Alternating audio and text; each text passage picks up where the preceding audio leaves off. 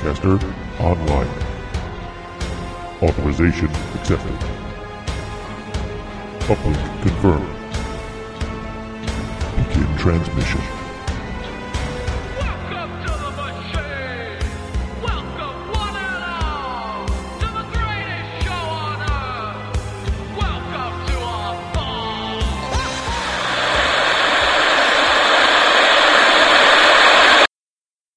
Gifted unto Lorgar, it symbolizes our alliance, Zadkiel told him.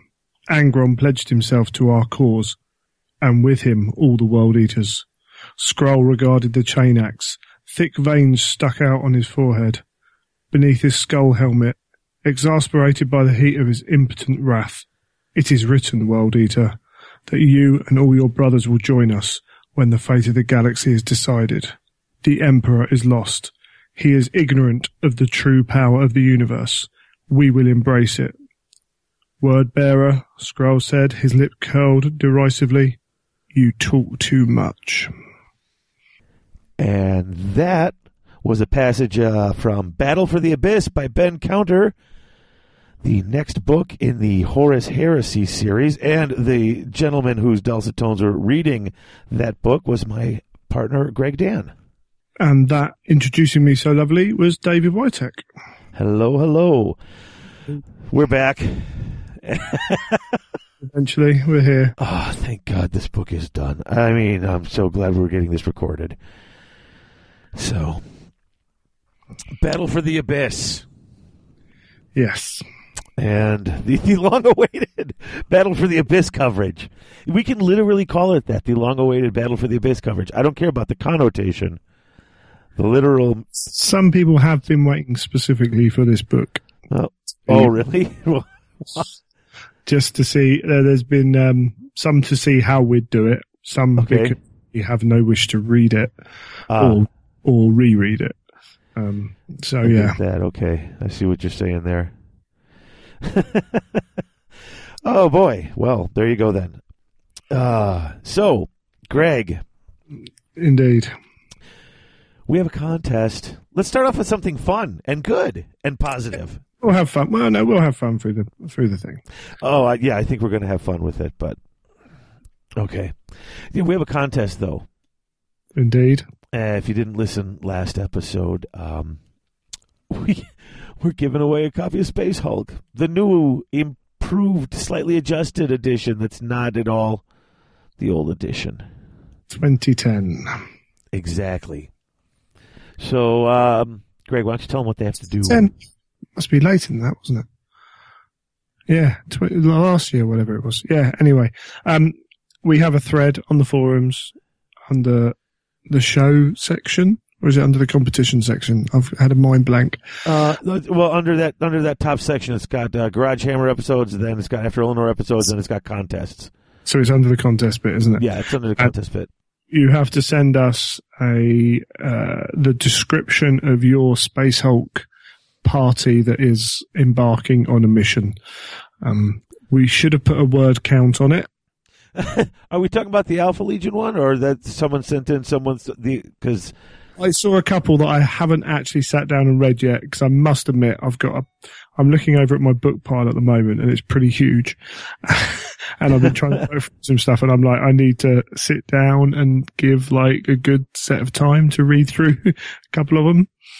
Yeah. But we probably should have set a word limit. Unfortunately, we can't publish anyone. We're not a publishing house. That's true. But we will read it. Well, it's up there. Yeah, it's up there for people to read. Other people can come and read it if they're interested. Yeah, I didn't quite. In my head, I was thinking kind of a list and a little paragraph or two, and I suppose, we're people fan fiction. I got it. People who can write think differently, which is fair enough. But I just didn't think that one through really. Yeah, I hadn't even thought about that myself. So, oh boy. But yeah, for anyone wishing to enter, the length of the piece is not necessarily a mark of whether it's going to win or not. So, oh yeah, you feel free to write a bit. Feel free to send in your couple of paragraphs. It's all good.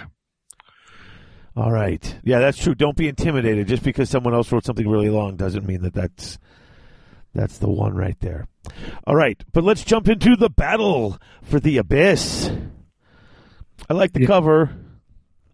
Yeah, as always. Bit of a different cover for this one, wasn't it? Because it's inside a ship and spacey stuff behind it, but it looks pretty good. And you wonder why, kind of, when you read the blurb and it's like, word bearer ship and blah blah blah, and then you've got 1,000 Suns dude and Ultramarines dude, and there's some cool stuff going on. And actually, that might even be a Mark 6 helmet in the background, which looks a bit. I might have to look at that picture in big. The little bloke front cover at the back with the chainsword. Yeah, looks like his helmet's a bit pointed, right? Which would be Mark 6. Oh, which wouldn't probably have been around there. It may have been. There's depends how deeply you want to get into how strict you have to be on the fluff and things. But yeah, that was just me looking at it just then. Yeah, it's a nice little picture. I have a question because I don't recognize everything. I see the Ultramarine. Is that the World Eater down by his feet there? The red with the white. No, that's 1,000 Sun. That'd be Imhotep. Oh. So, yeah, you got to remember, okay, so 40k 1,000 Suns are painted blue, but their pre-heresy armor color was red. Oh, okay. See, this is where I get confused. And I looked, I'm like, you know what? I'm not certain. I might as well. And there's a big sun there, which I should probably have realized. So, the World Eater's pre-heresy armor color was white and blue. Oh, so we don't know. We're not even certain who these other guys are. Okay. It's interesting because the hardback for this book is not actually out yet, although they have released the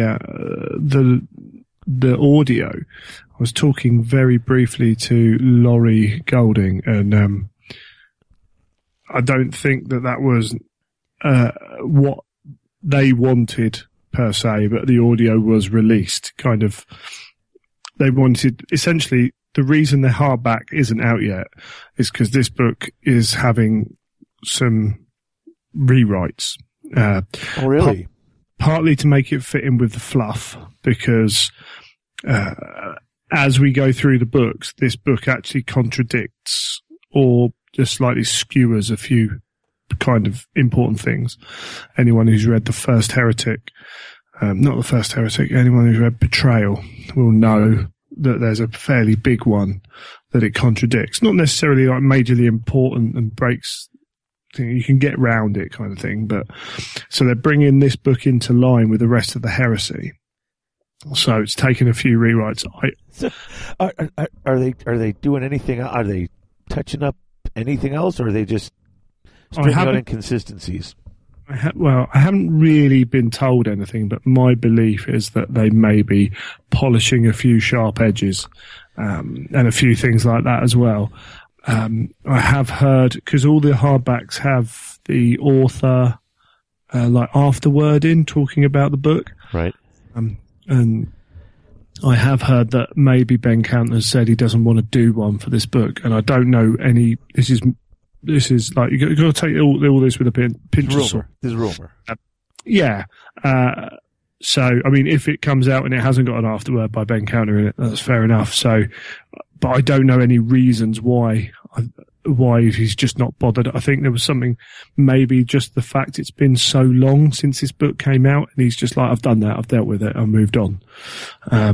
So, yeah, it'll be. I'm not going to read it again. No, I was going to say, yeah. If they touch it up, let's not go back and revisit it. I mean, no offense. I've read it twice. I am kind of interested to see what they do, and I know, as I say, a few bits of it will be changing dates or changing the name of something or the class of something. Because as we talk through this book, there are a few things that jumped out at me just first time round. But yeah, so with the glut of stuff coming out from the other side of GW, I've had to stop reading the rest of the books in the series. I actually now I So you've been reading all the new stuff. I think I stopped at about book 17, and that's kind of where I stopped, because with all the other reading I have to do, it's not like I can read the old one and the new one. No, well, yeah. I'm So piling up a pile of books at the moment to read, so it's all You good and fun. me both. So going forward, bearing in mind that this book is due for some updating, if not purely on facts as we look at them, because there is no truth in people's perceptions. But yeah, there may also be some rounding off of the edges of the writing as well. all right, cool. This is the book where I've pointed out to a couple of people that we're reviewing it. I won't mention any names, but a few people have said, "Why bother? Just move on." No, we're not missing. We're not. And that's missing. what I said, and they're like, "Yeah, but it's not great." No, it's not. So, No. but let's get on to it, I guess. Yeah, might as well crack on, I suppose. All right. So I like the cover. I like the title. The Fury Abyss is obviously the name of the ship. It's the battle for the ship. These. At first, it sounded like something like about. I thought it had to do when I first picked it up, and I didn't know what it was about. It was like, oh, maybe something with the warp or something like that. These guys have already fallen in that abyss. Now it's a fight for this ship, which was, like I said, not exactly what I was expecting when I read the title before I picked it up and read the back cover. Well, there is a lot of that space kind of thing going on as well, so Yeah. as well, more than one. But so I guess we'll start rolling into this, okay? And I started reading the beginning, and the Mechanicum's always kind of neat to me. I've always found that kind of an interesting Yeah, thing in here, So when it starts off, I'm like, oh, this is pretty cool. You got the drone went from Mars to Jupiter. It's a one-way trip. I almost forgot about the drone until the end of the chapter. I just, they just mention it. sure. And then you got this guy Thule on this asteroid out in Jupiter. And I thought this was pretty cool. Like in the beginning, I'm like, okay, it's a Martian orbital of Jupiter. They don't care about looks. It's all about function. And I like this look at the Mechanicum because I don't think that we've had. No, it's our first view of Mars, and it's hyper industry, with a red smog cloud, effectively making clouds, and Jupiter is a shipyard. It has shipyards floating around it. So, this again, we've talked previously about the scale of 40K. This is the whole of Mars is one big factory. Yeah. It's basically become a shipyard. Yeah, so you got this shipyard outside of Jupiter. And I like this little bit here when I was saying how it was all, this big ugly thing, but it just worked. And it says, I like that. What considerations are such considerations of little concern to the Mechanicum? What place did appearance and the aesthetic have in the heart of the machine? Precision, exactness, function, they were all that mattered. So when I first started everybody knows by now, I pretty much, I don't play 40K. I just read this. Like, I've read the rules for the game, and I've pretty much been reading this. So, like, I didn't know jack about the Mechanicum. So every little bit like this I thought was pretty cool. Like, I was excited when I first started reading this because I'm like, I'm liking this so far. This is kind of a neat thing going on here. Then it cuts over to Zedkiel, the fleet captain of the Furious Abyss. So we've had 2 paragraphs of quite interesting stuff. And then It's on page 2, though, the second page. I'm like, oh, this is good. Yeah, third paragraph in, effectively. third section in, and we get our kind of tone setting for the rest of the book, unfortunately. A rather long-winded and pompous speech. Yeah, like a bad guy from an 80s film standing up stroking his moustache. Oh, sure. This he's tying someone to the train tracks right now. I actually think that it may have been a conscious decision. Just the amount of times I kind of referenced it. This book feels very much like an 80s action film. Like the big bad guy, the small group of heroes with the unlikely one in there as well. And it's just a bit, yeah. Yeah. Yeah. And I'm reading this, and at first I'm just like, okay, so he's like a typical word bearer, because from what I'm pretty much, what's the guy from the original trilogy who showed up? Erebus? Erebus, yep. That's like all I knew of the word bearers by the time I got to this one. So he's up there, he's like, we're going to this and that, and I'm like, okay, typical word bearer. So, you know, and here's the thing: he's such a gas bag. Here's me saying he's long-winded, but like throughout this book, Zadkiel is such even his inner monologues are long, and you're like, dude, you know, but there is a lot of exposition for him to do, right? And I'm just sitting here, and I'm like, wow, you're just, and you forget that they're Space Marines. Like, I just don't picture him as like. I'm like, when they get there, they're going to whoop your ass. You're not going to have a chance when a Space Wolf shows up or this World Eater. But he's like such a scheming, weird weasel, conniving. Like, that's just the role given to, like, you know, not someone of a physical stature, I guess, of a Space Marine. So I'm just not picturing him as like at all badass, although he's a Space Marine. So you know. Does that make sense what I'm saying here? Because yeah. The way he's written goes so against what I picture it's like I have even trouble picturing him as a Space Marine. Yeah, I understand what you're saying there. Yeah, it's the nature of the word bearers is to do this, but the way it's written, yeah, I suppose it's a natural kind of thing to view him more as the religious icon that he is. Yeah. Supposed to be, rather than a Space Marine, right? But, I mean, if there's that 80s movie of this, you know, he's the guy in the suit who's calling all the shots and doing things, and he knows what's going on, and he's tolerating all these people who are worse than him. And he's not one of the fighters. The fighting guy's coming in when they finally get to. This is the guy who, when they get to him, is like all, you know, sniveling and trying and hiding to get out of the way. And literally, that's the character that they wrote. That's the character you always see played. And you put that in a Space Marine body, and I kept forgetting about it. I guess that's how I'm saying. Yeah, that's fair enough. Yeah, I think also during his speech, particularly, we start to see there's a lot of very short sentences.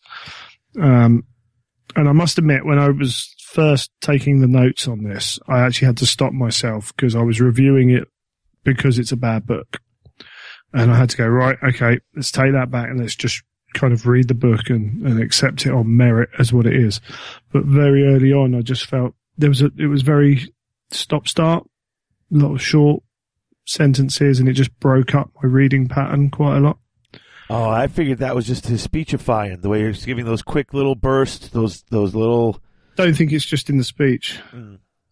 But, you know, even if it is in the speech, I'm not saying it's necessarily like a huge bad thing or anything, but it did break me off of what I was kind of trying to concentrate. Yeah. Because I think we see it quite a lot through the book, actually, in general. Oh, I guess I didn't pay attention. I hate to say that. I didn't notice. Now I'm going to have to pay attention as we're going through this. Because it might not be that way. It's just the way that I've perceived it. Maybe it's wrong. So now we've got these word bearers. And I admit, I was kind of, like I said, the first time I read this, I didn't think it was that bad in the beginning at the very least. You got the word bearers, and even though that guy's kind of a tool, the Zadkiel, they're still, the rest of them are Space Marines, all in brand new armor. The old ones were burned. Now they have this red armor etched all over with the word of Lorgar on this ship. And I'm like, okay, you know what? Hey, I'm going to give the word bearers, who so far have been Erebus that I've met, who seems weaselly for a Space Marine, and this guy. I'm like, okay, maybe we're going to get this unit of these sort of fanatics. Let's see them in the fight, you know? I'm like, okay, we're going to see something cool with the word bearers. So I liked this part. And then, you know, the ship's huge. And lots of descriptions on the ship. Yes. I mean, does it say it right here that it's the biggest ship ever built? Yes, biggest ship ever created. Can withstand an assault from planetary defense barrage. This was the first issue that the way they describe the ship, it's not the biggest ship ever built. I know it's supposed to be the biggest ship ever built, but the description wasn't particularly great to make it so. But that kind of stuck out at me and back. And then right in the, to make it even worse, they've taken a big spaceship and put a book on the front. Yeah, that's really weird. Which is like, ooh, okay, whatever. Yeah, okay. You know what? Okay, whatever. But when we get up to that actually happening, I'll make fun of it then. But yeah, so there was that, and there was one other bit. The reaction of the Astartes. So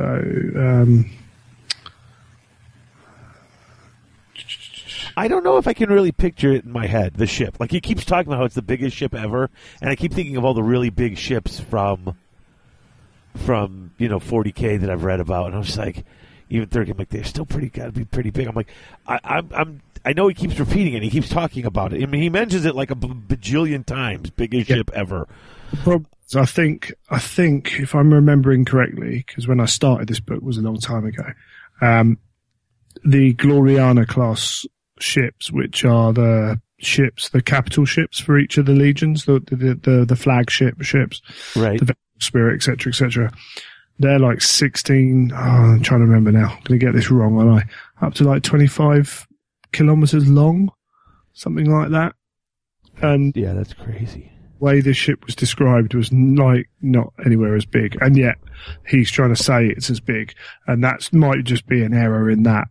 And when we see a description later on in another book of this ship, Furious Abyss, it's made very clear that it's a monstrosity. So, yeah, that's cool.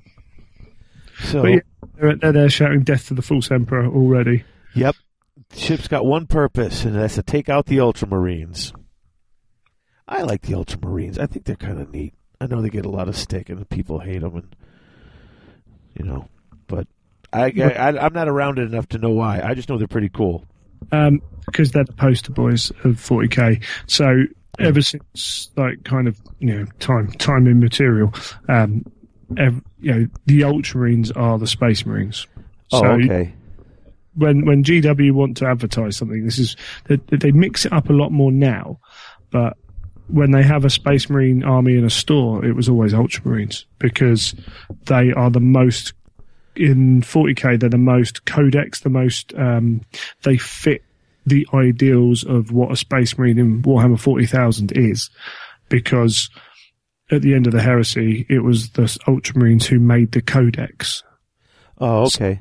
So they are the ones to look to for, this is the way things should be done, and then the Space Wolves do their own thing, and the Raven Guard do their own thing.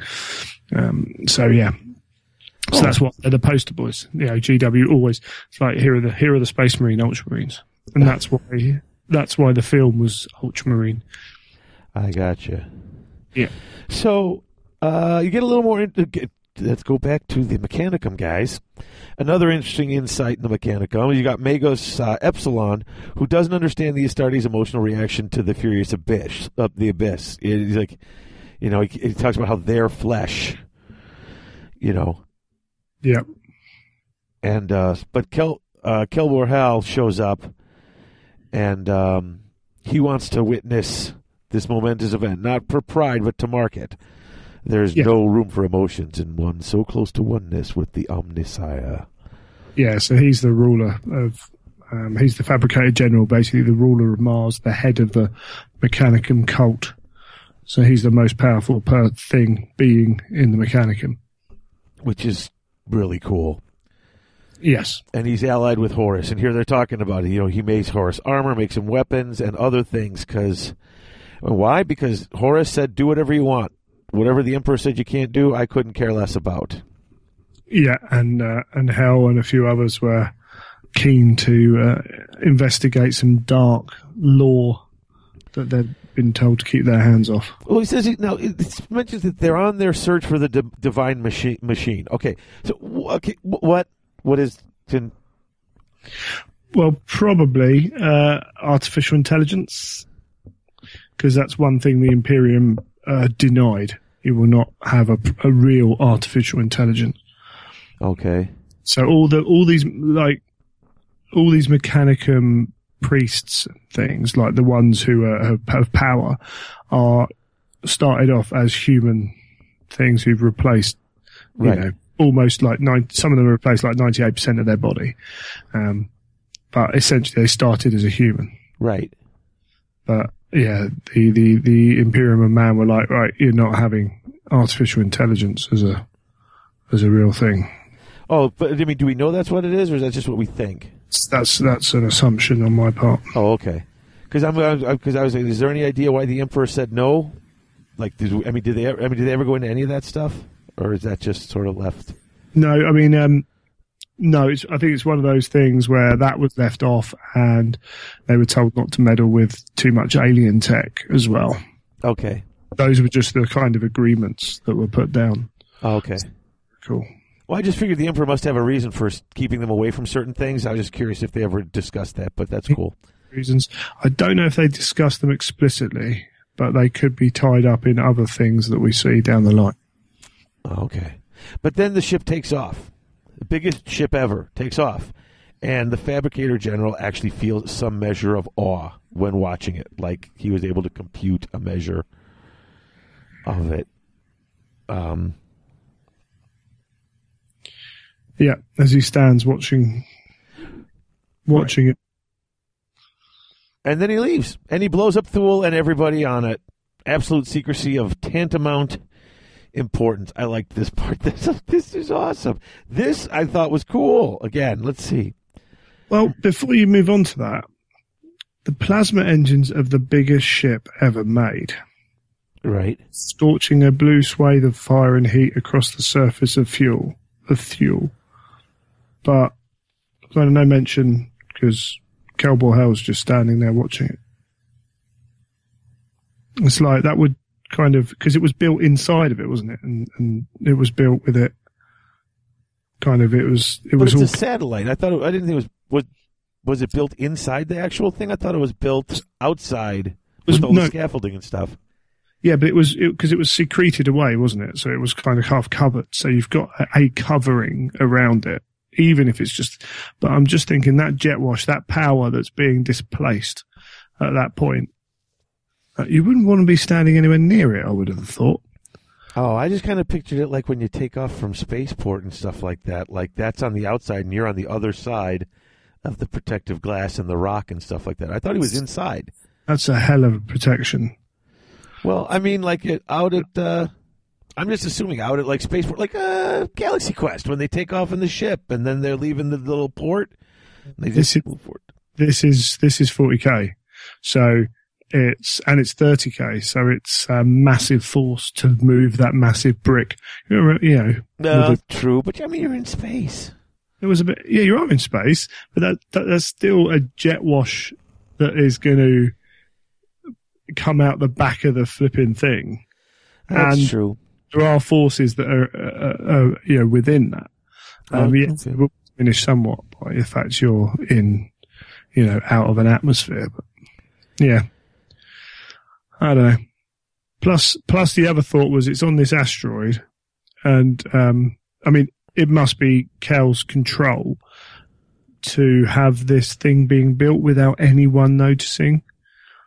That's a huge undertaking to keep that secret. Oh, I guess he said that's why it's way out there, though, past everything else.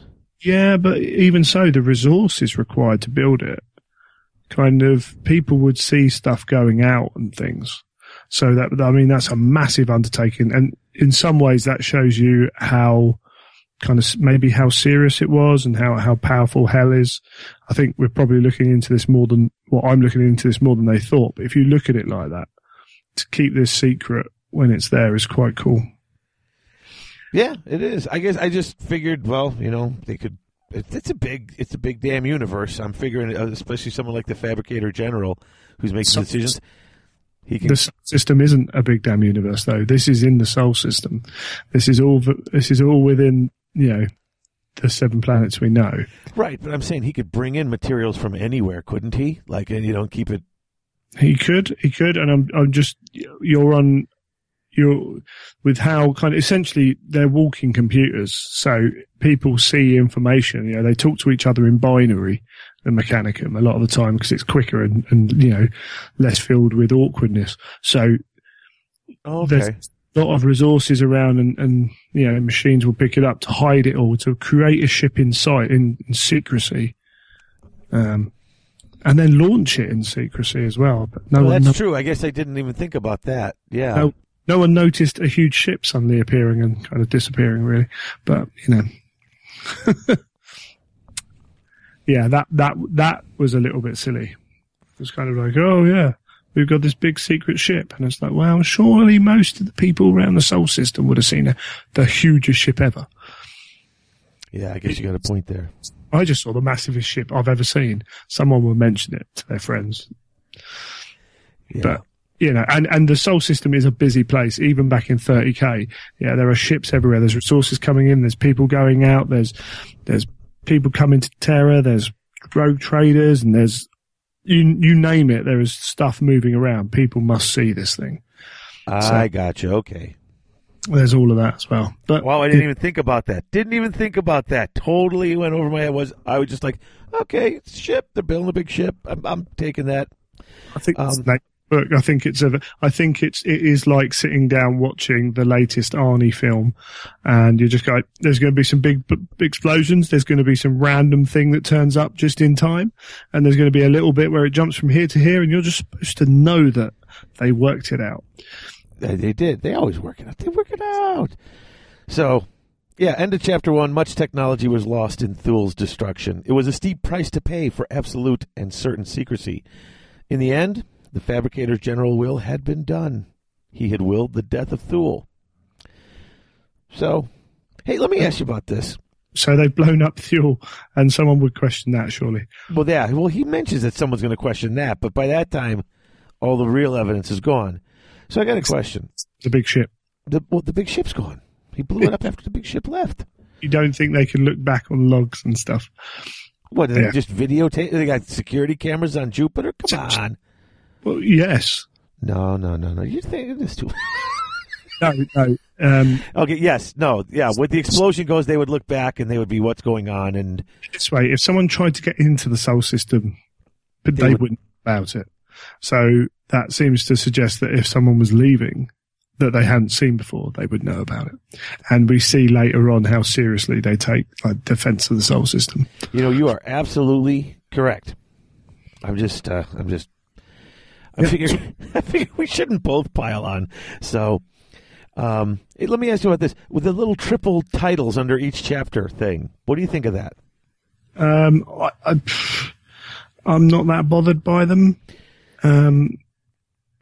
It doesn't bother me. I guess I don't get the point. I mean, when I read this, when that little thing comes up, I'm like, oh, that's what the little title thing was.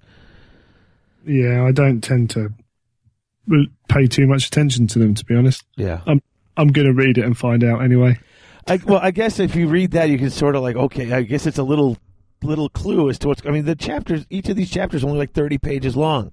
A little clue to what's coming up in 10 pages. I guess I don't need. I don't need chapter. And I'm not making fun of this because this isn't the only book that does it. No, absolutely. I just don't quite see the point. But so, if I'm going to read something, I'm going to read it anyway. So I don't need to be told what's coming. Yeah. So chapter 2. Yeah. Triple chapter headings. Oh, I did read this already. Brother Captain Hector is practicing. Keeps adding extra moves and flourishes and stuff. Keeping control of his breathing. And he mentions that he's under control several times as you're reading this. And I wondered if that was like an maybe that's like an ultramarine thing, that he was trying to put across as opposed to just a space marine thing. Because he mentioned it more than once that he's constantly in control. He's in control. Yeah, I think maybe that's looking forward to the World Eaters and the Space Wolves, maybe. See, yeah.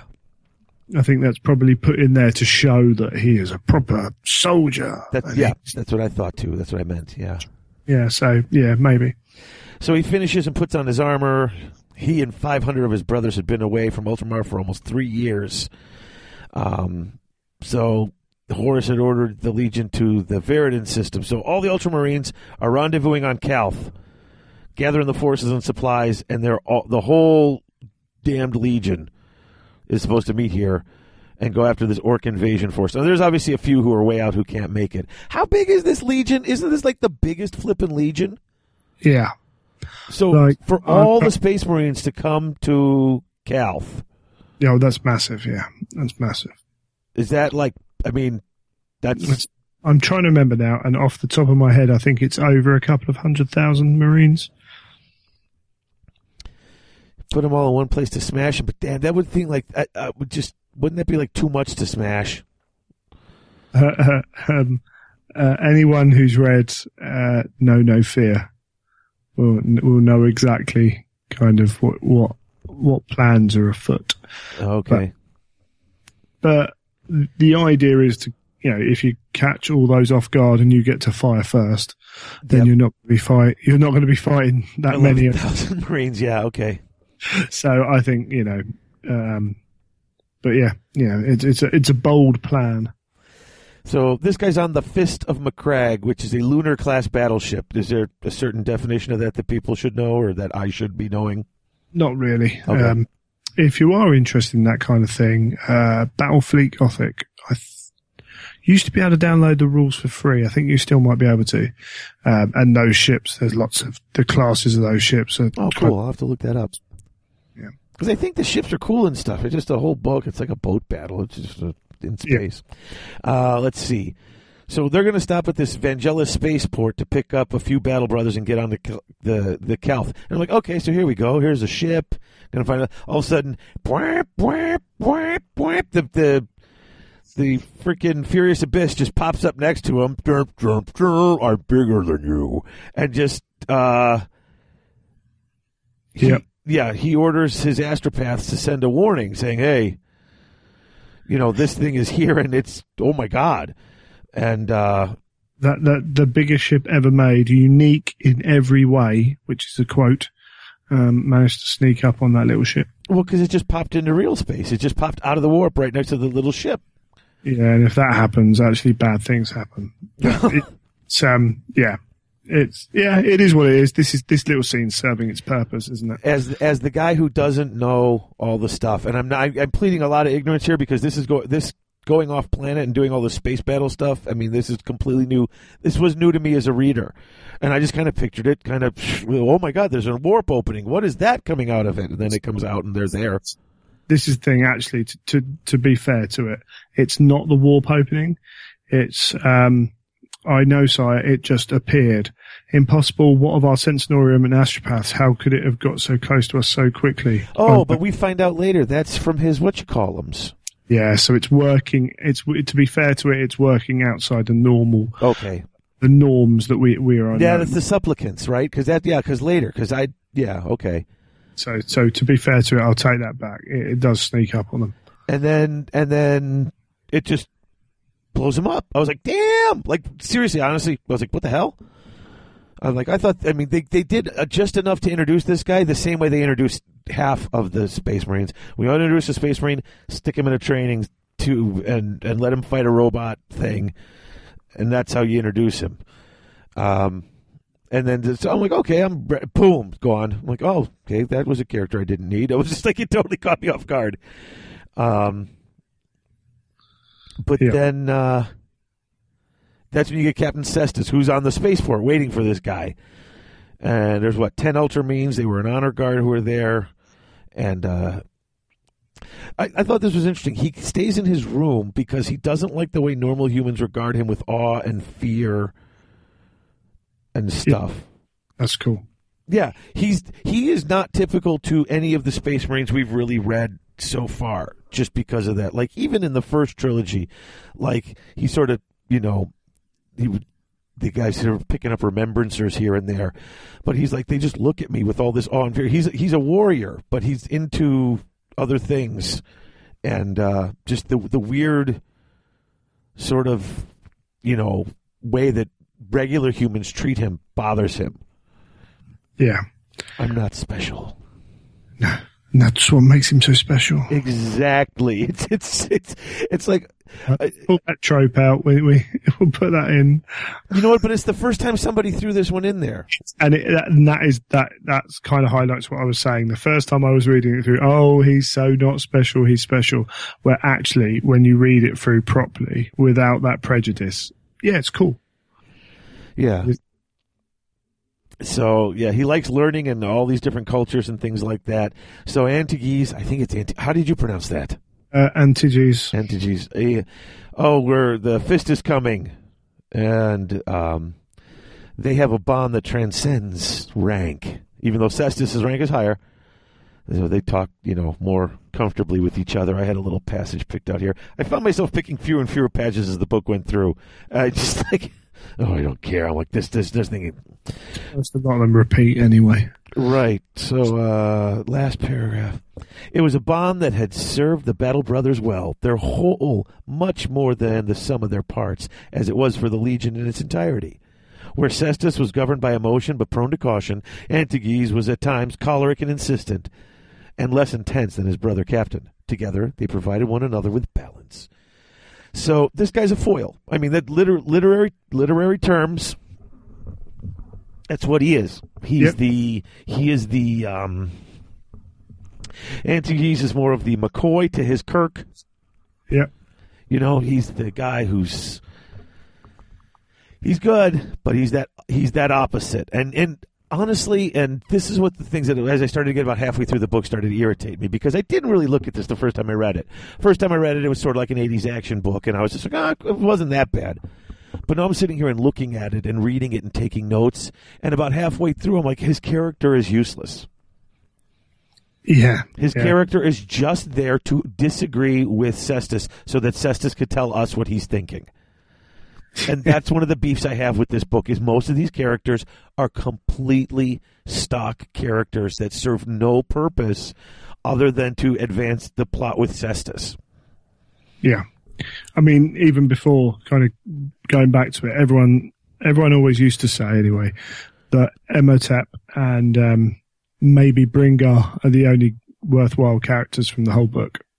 That's an opinion, as it were. But yeah, Bringar is, he is the alien among the humans in any science fiction movie, or the big, tough, muscly, bearded one. The guy who doesn't need a shirt when everyone else is going places. That's the one that everyone loves in every film. Of course it is. Exactly. So, it fits, doesn't it? But, I mean, it's just, like I said, every character. Like, I will get to it later, but what happens in the end was telegraphed only like 50 miles away. I mean, when Bringar and Cestus are doing their thing at the end, I was like, "Oh, wow, okay, when is that? Okay, there it is. Like, it's so by the numbers group against the big unbeatable foe. But it's filled with big explosions, so on a big screen it would work really well. Well, okay, and that's fine, but it's Expendables.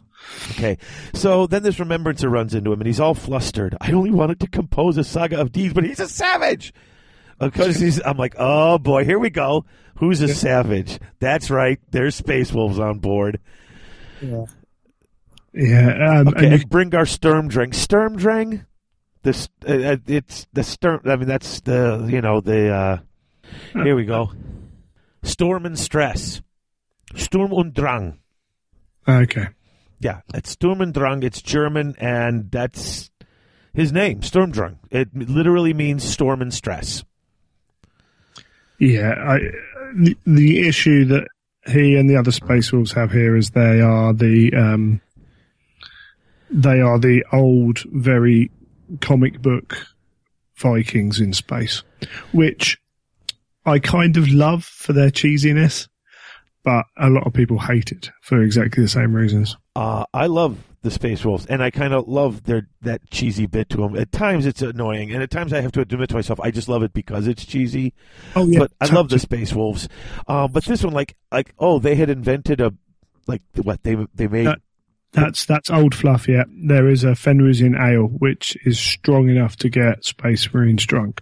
Yeah. So he's drinking and beating the crap out of youngers. Of course, what else would they be doing but fighting amongst each other looking for the alpha male? They're drunk and brawling and having a good time. Mostly Bringar is having a good time. Everybody else is getting the crap kicked out of them. And then he says to one, "You hit like you're from McCrag." Womp, womp, womp. So that Cestus is like, "Hey, what's that supposed to mean?" And then they fight, just a challenge thing. And Cestus wins because he's the sober Ultramarine who's always tactical. And Bringar may be tough, but he fights like a wild animal. So there we go. We've just asserted dominance. We've got, Schwarzenegger just put, what's his name? The guy who played Apollo Creed. He was in... Oh, I can't remember. I never remember his name. Oh, but yeah, they just had a little brawl. He won the arm wrestling match. Just to, hey, here I am. I'm the guy. Okay, you may be tough, and you're the big guy, and everybody knows you're the big tough guy. There's a reason I'm in charge, and that's. So then Bringar invites him to have a drink, but he goes, "No, we're leaving." So he goes, "Well, I'll come with you and see you off." And he goes, well, he might as well because he had knocked all the rest of them out in their fight. He had knocked the last of them unconscious. They had nothing to do, so let them sleep off their drinking and getting a beating from him. It's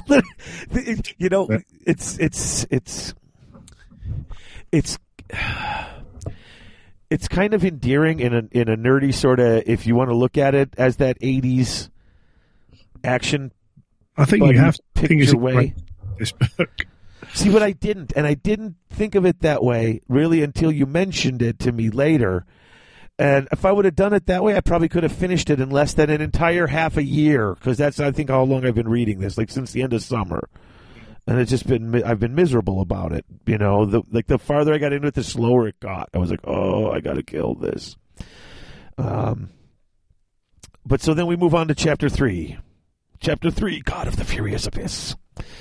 So they get to Corrales Dock, and their banner bearer of the Honor Guard, Saffrex, is there. He's so straight back that he always seemed at attention. I love their crew. They are. These are the, Yeah. Yeah. They're the Marines among the Marines,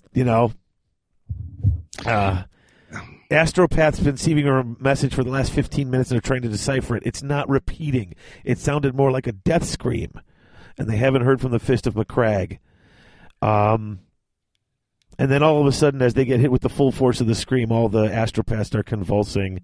And this starts overloading the system. And the lights in the port go out. And that's not good. But then it jumps over to... the Bridge of the Furious Abyss, because that's starting. What's happening? And the bridge is a miniature city. Because it's big. It's really big. Yes. It's a miniature city on the bridge, and Zadkiel sits in command chair, and he sits there like a god in his spot. I mean, they talk about the light glowing on him and stuff, and then you meet all his henchmen. Belanos? Something like that, yeah. He's the assault captain and his private terror weapon. Yeah, it might take me a while to catch up because I actually sold all my paperbacks. Oh, okay. The Black Library were very kind and gave me an ebook, so I could read this. Okay. We'll have to go and buy a paperback. So, Belanos and Ixalan. Yeah, and I love as he runs down the list, because now again you get one of these long inner monologues as he runs down the list of all the people there and where they are in the pecking order in his opinion. Yeah. Are all the legions like this, or is it just a couple? I mean, because God, this seemed so petty and political, and or is this guy just a real tool? Because I already don't like Zadkiel, not because he's the bad guy. But because, literally, here's Belanos. I wrote all this down. Assault captain and private terror weapon, devoted and lacking in imagination, a perfect follower.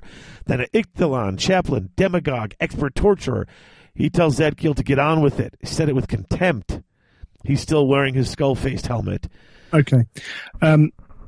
actually we see later on that this is almost an aspect of them following the path they follow. Okay.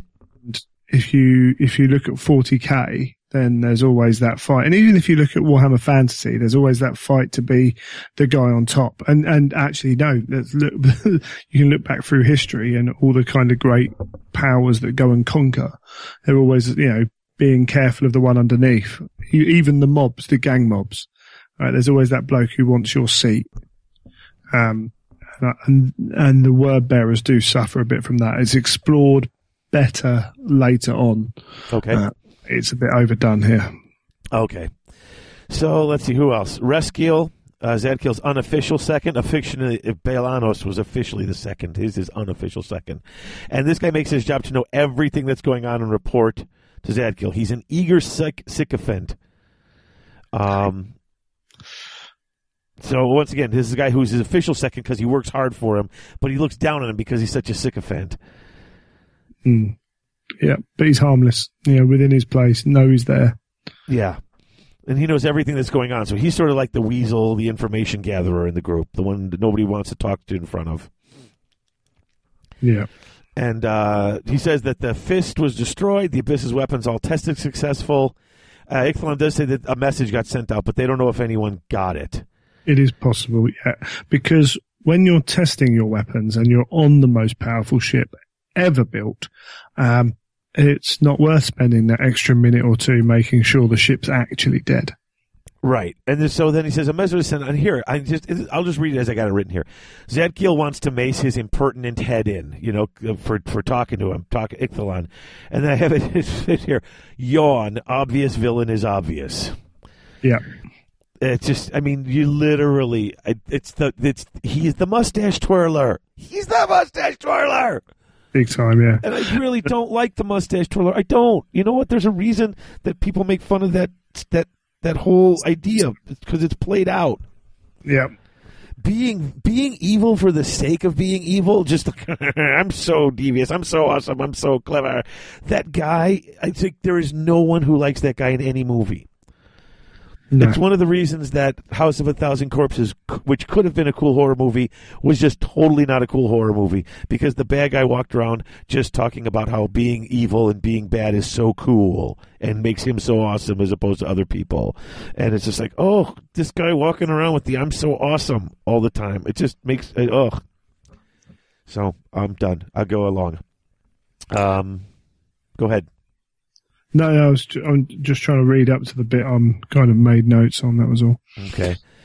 And then you've got Magos Girod, the lead Mechanicum guy on the Furious Abyss. He tells him, keep steady, but be ready to go to full speed at any time. And then they load and prime the broadsides. And then it says, let's go to McCrag. And then he sits among the monitors, giving a glow around him, like it's his own personal heaven, like a god, he whispers to himself. Okay. This isn't too unlike the introduction of Horus's Mournival. I have no problem with you wanting to set up the seam, but once again, I'm like a god. This is the total D-bag stereotype of every one of these guys. I'm just, ugh. So let's go back to the dock, because I actually was like, okay, cool stuff happening with the Space Marines here. Yeah. And, so the power outage has destabilized the hub reactor, and it's overloading. Of course it is, because, we got to get to the center of the ship quickly. It needs to be shut down, or the entire dock will be destroyed. So he tells Saphrex to figure out the message, and they run down there. Bringnar, they head down to the reactor to stop it, even though none of them are tech marines. And who points that out is Bringar. So I'm not being a smartass. He's just like, none of us are tech marines. Drunk Space Wolves, like, really? Yeah. We're doing it? Is there not someone more competent? Plus, this thing's got quite a few Space Marines and stuff on it. And that's not just Space Marines, it's other stuff as well. So you think it's fairly big. But they've only got a couple of minutes, so these guys have to do it. Has to be these guys who have to run from miles away. Yeah, it's fine. It all works. Yeah. So they get there and their suits are registering lots of radiation, but he says, let's put grenades around it and we'll bury it. The damage will be catastrophic, but the station will survive. I think. Then What I like is on the way down there, it's like, what's going on? And it's like, Cestus is, I'm hoping a solution will present itself and bring us to think the Legion of Guilliman are regarded as major strategists. He's taking the piss out of them. Yeah. That's what I love about him. He's brilliant. So the wait, did I miss something? The reactor miraculously destroys itself or something. Here, hold on. He's about to detach the grenades when the reactor abruptly collapsed like a dying star imploding into a black hole. In its place, a glowing sphere of deep purple blossomed, flickering like an image on a faulty pick screen. Purple lightning licked from the surface, playing over Cestus's armor. He took a step back. Yowling static flared suddenly into life, and the Astartes were flooded by a wave of noise. A bright flash lit the entire chamber, overloading their helmet arrays in an instant. There, amidst the intense flare of light, Cestus saw an image so fleeting and indistinct that it could have been an illusion from the overwhelmed optics in his helmet. He blinked once, seeing only white haze, and shook his head, trying to recapture it. The flare died down, and when Cestus' vision returned, the afterglow haunted the edges of his retinas, but the image was gone, and the reactor was dead. The core had turned dark. Cracks of static electricity glowed over its surface. It shrank and became abruptly inert. And it's like... Who knows? Okay. Because it's a reactor, so it shouldn't really react. It's like a physical reactor. Why would it respond to any psychic? Yeah, it makes no sense. Okay. If you break it down, it makes no sense to me. But it allowed Cestus to have the his vision. radiation blast overloaded the sensors and the circuits and in his flesh, and even though he'll heal from the radiation because they're space marines, that might have hit his brain. Like in the Hulk, except now he got a flash of the psychic scream because he was in the right place at the right time. And so he's kind of like the Hulk TV version, but it's in a psychic thing instead. That's my explanation. But nobody else, because he was in the spot. Yeah. Maybe it was because he was holding the bombs or something. Maybe something weird. You never know. Because it's his book. Okay, and it's McCragg, and he's the only one who saw it. And they get back to the dock, and they get what part of the message was deciphered so far. Bringar is standing there watching and touching a totem on his armor because he doesn't even like the astropaths. And the message is a jumble of images, and this I took down too. Because the psychics, it's all, you know what, I think that's what I really enjoy in a lot of these things are all the periphery stuff that's around the Space Marines. Like, how do you get the, like the astropaths, like how do they do their gig and stuff like this? I guess, I'm kind of going off the path here, I guess. All those little subsections of what goes on. Those are the things that kind of fascinate me a lot of the times. I always want to, like, whenever the Mechanicum shows up or they talk about astropaths, I'm like, I'm always just kind of interested in, because, God, the lives of so many people seem so miserable and horrible in this future. Yep. Like, and it seems like just so, okay, that's for, hey, let's table that for a topic for the after show talk, maybe, because I was thinking about that too with just the billions upon billions. We'll get to that when we talk about the humans in this story. But I had this last part. Cestus glared at the pick slate of the psi receiver as the broken images cycled slowly. A gauntlet fist wreathed in a laurel of steel, a golden book, what appeared to be the hull of a ship, and a cluster of indistinct stars. Cestus knew of a fifth image. Though his rational mind told him otherwise, in his heart, the Ultramarine knew what he had seen. The range of mountains, the lustrous green and blue, it was unmistakable. He also knew what he had felt, a sense of belonging, like coming home. McCragg. So, that's the images. And I mean, these are all pretty obvious images to anybody who's reading this book, right? Because even I thought I understood them all. Yeah. It's the fist with the laurel of steel. That's yeah. Yeah, it's fairly, again, there's not a lot in this book that's subtle. Yeah. I mean, if anyone, this report, I mean, yeah. I mean, if you read in this report, you don't need to necessarily know that much about the evil plan going on to at least have some idea of what this is about. Like, people who are doubtful about the whole, in the beginning, how could you possibly know it has to do with us? Well, okay, did you see the giant fist with the laurel wreath? I don't know. Yeah, it's Shall we trudge along onto the next chapter, I guess? I think so, yeah. I was just trying to look through my notes on something because I managed to make a right mess of how I was doing them. But yeah, it's kind of one of those things. It all happens. But, I mean, how a competent captain of Zad Kiel's been given the biggest ship in history. Right. How you just allow people to possibly get a message off and all that is a bit... he's a powerful guy in the word bearers, obviously. But, I mean, you can't be a complete nincompoop and get to these positions in there, can you? No, not at all.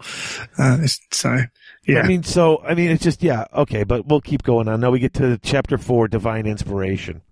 And you meet Imhotep, and I'm like, okay, first of all, don't name him Imhotep. I'm sorry, just don't. Motep. There's no Imhotep. Oh, I was just always pronouncing the and then following with the Hotep, but it's Motep? Yeah, probably, but it is close, yes. Okay, because I just saw that and I thought, Hotep, which, the mummy, whatever. So, Thousand Suns, he's got a really cool room to meditate in. And he arrives at Vangelis and he's telling his servant to prepare his armor. Now, what's even better is we get Enter Calamar. And then, how did you know it was I, Lord Motep? It's like this bloke's served with him for like... Because I need to tell people. He calls him old friend, how the bloke's old. It's like, how long's he been doing this? And he's obviously his kind of main dude. Dude, that totally slipped by me. I knew it was cheesy dialogue, but I didn't even think about it. How'd you know it was me? I've known it's you for 40 years, you dunce. The rest of the scene's quite good. He probably didn't even need psychic powers to do it. It was just like, it's always you. Exactly. Old man. Actually, I really liked the rest of the scene. I thought it was quite good. But just that one bit, I was like, oh, for crying out loud. Yeah. So, but why is he there? The paths of destiny are curious. So I didn't ever get a sense of how big his ship was. Because when you say like he had his own ship and he's like one Space Marine with his own ship, I was just picturing something about the size of that ship from Guardians of the Galaxy, Oh, no, it'd be bigger than that. Well, I didn't realize that until like my second reading. But dude, even like when they let out those little ships, like they're like, oh, send out the little ships. They're like, they're 11-man crews. God damn. I'm like, I'm picturing like X-Wing fighters or at the worst, those things from Battlestar Galactica. And they're like, oh no, they're like 11-man ships. I was like, that's a fighter ship? So Forge World make the Thunderhawk gunship, which should be bigger than it is in scale. But that's a big, that's a £500 model, cost to buy, £600. The Stormbirds we keep hearing about, at the Weekender they showed the work in progress pictures. If you look up on a Heresy forum or something, you'll be able to see those pictures, and that's a beefy ship. I mean, it's pretty massive actually. You can drive a Rhino in the back doors of it. But again, that's, the scale's broken a little bit there. They're the minute, that's what they use instead of X-Wings, effectively. So, the scale's just upped hugely. But yeah, his ship's, still a battleship, a small one. So it's still a ship of, battles. Like I said, it's bigger. It's just, I guess I didn't plan it. But so Cestus calls a meeting of all the Astartes. And so we've got a bunch of the Space Marines. You got Motep, Bringar, Skrull, the World Eaters there. World Eaters fascinate me. All of them kind of fascinate me. But every time I go to, I was like, I really like the World Eaters. I don't know why. Like, I mean, at least when I've seen stuff about it in the game, it's just, or when they go, it's just just go in and punch things. But you get a nice little bit of insight into them here, and they're just so weird. Like, they're just so, I don't know, they don't seem like the other Space Marines that you read about. So, I don't know, I think... Certainly got their own view of things. Well, that's the thing, and they seem so one-dimensional when you look at them at first, but every time you read, like, they get a character, and it's like, oh, they're... Yeah, essentially, that one-dimensional aspect of being in battle is very much the cause of them being very three-dimensional outside of battle. Yeah. So they're always having to deal with these things that are going on. They're quite interesting characters, if they're written well. So yeah. So Cestus tells him all what's going on, but he leaves out the part about the psyker. Yeah. He even he did not mention his experience in the reactor core. Cestus was still processing what he had seen. Visions were the province of sorcery, and to divulge that he, an ultramarine, had witnessed one would undermine his credibility and arouse suspicion as to his motives. Yeah, I've actually literally just seen on my page that I think it's Skrull wears battered Mark V power armor. Okay. Which, if you remember back to our marks, Mark V is not a mark of armor. It's the repairs that were done to old armor with, the bodge jobs during the middle of the fighting in the Heresy. Oh, right. So those are the kind of things that will get adjusted. Just that shot out at me as I was reading it. Sorry. But, so it goes from 4 to 6 because there was no real 5. 5 was just repair jobs. The repair jobs, but it's still called 5. But Oh, okay. But they have referred to it as Mark V, certainly. But what you've got is this whole meeting. You've got make sure, there's a Space Wolf and a Thousand Sun. Make sure the Space Wolf have a go at the Thousand Sun at every opportunity. Yeah. And make sure the Thousand Sun shows his disdain of the Space Wolves at every opportunity. It's a bit, the whole thing was a bit of a cheese fest. Yeah. And the whole point is basically they say it could be a Xenos attack, maybe, but they have the origin of the message, and the fist would go. So they would, hey, the Emperor's Astartes were attacked. We have to do something, and so he wants to go there and see if they could pick up a trail, and he can't tell them why, but he thinks going there he can't believe that the fist was randomly come across and attacked just out of the blue. Something has to be.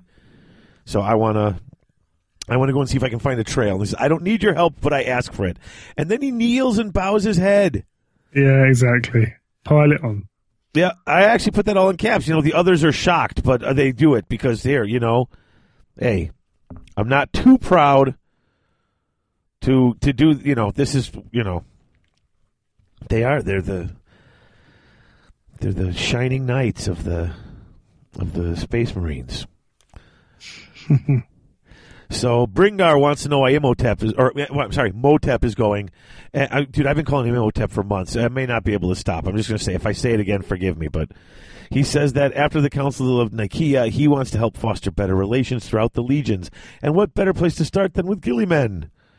And then, that's... Of course, Bringar doesn't buy that. So then they commandeer some ships from the Saturnine fleet. The main ship is the Wrathful under the Rear Admiral Kaminska, and she is not happy that they took her ship, and it's obvious. And she's just like those pictures that I always think of with the commanders of this, with the high-collared coats and the monocle and everything. Yeah, she's ticked every box. Yeah, I mean, she is like that picture. I picture that one, there's that high admiral commander whatever model, the one, and I think the one with that's painted, shows up in every GW thing when you see Space Marines. Long red coat, monocle, big hat, holding the gun straight out at his side. Scar. Yeah. Exactly. Where is it? Yeah, she gave a near imperceptible nod by way of acknowledgement. The gesture was all but lost in the high collar of her uniform and the thick furred mantle that hung around her shoulders. Admiral Kaminska was stern-faced matriarch. A monocle over her left eye partly obscured a savage scar that cracked the side of her face. The monocle's sweeping chain was set with tiny skulls and pinned to the right breast of her jacket. She carried a control wand at her waist, secured by a loop of leather, and a naval pistol sat snugly in a holster on her hip. Gloved hands bore the lightning flash emblem made from metal. They were tense and gripped the supports of her command throne tightly. I mean, she is literally that picture, except it's a chick. She is that guy. Yep.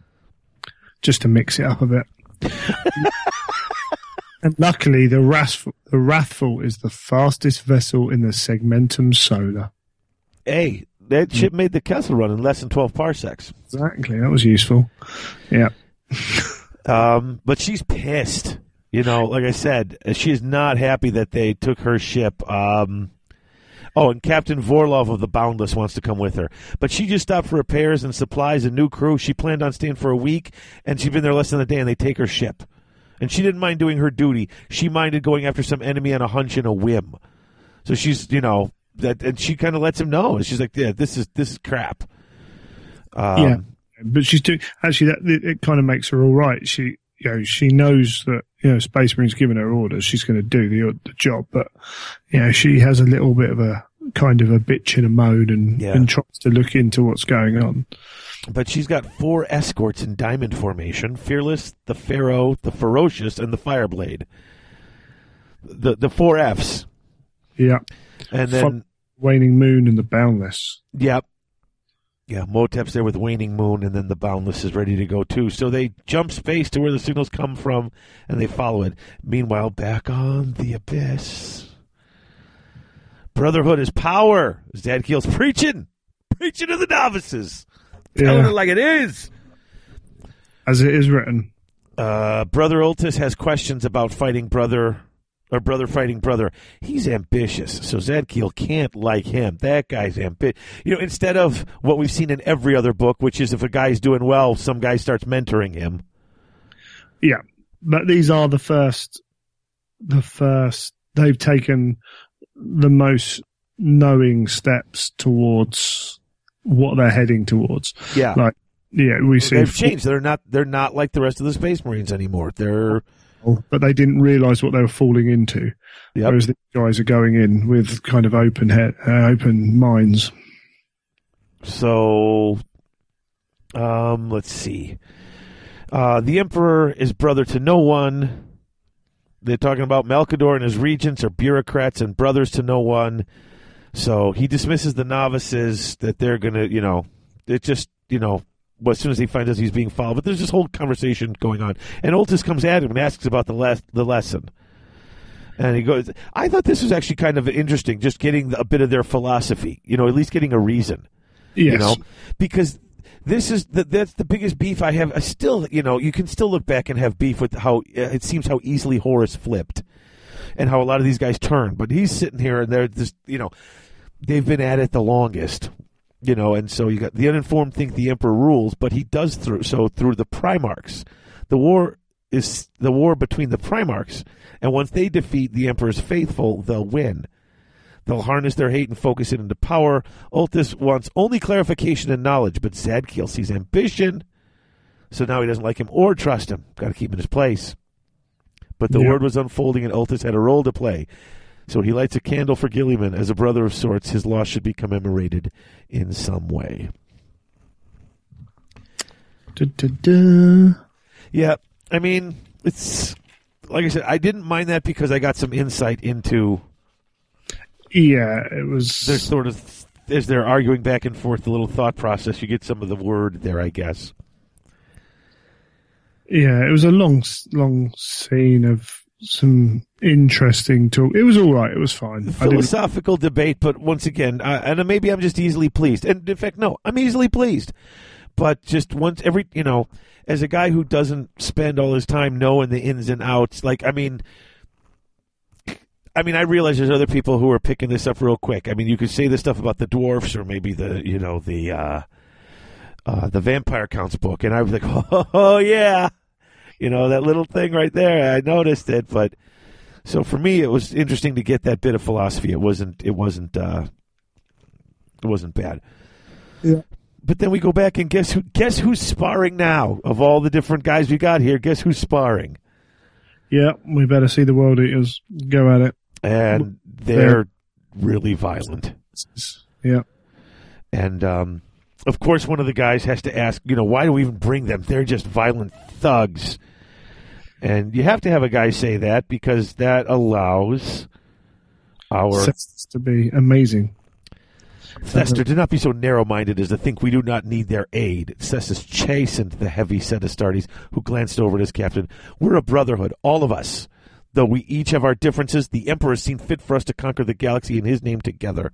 The moment we seek our own personal glories, then we abandon solidarity for pride, is the moment when brotherhood will be shattered.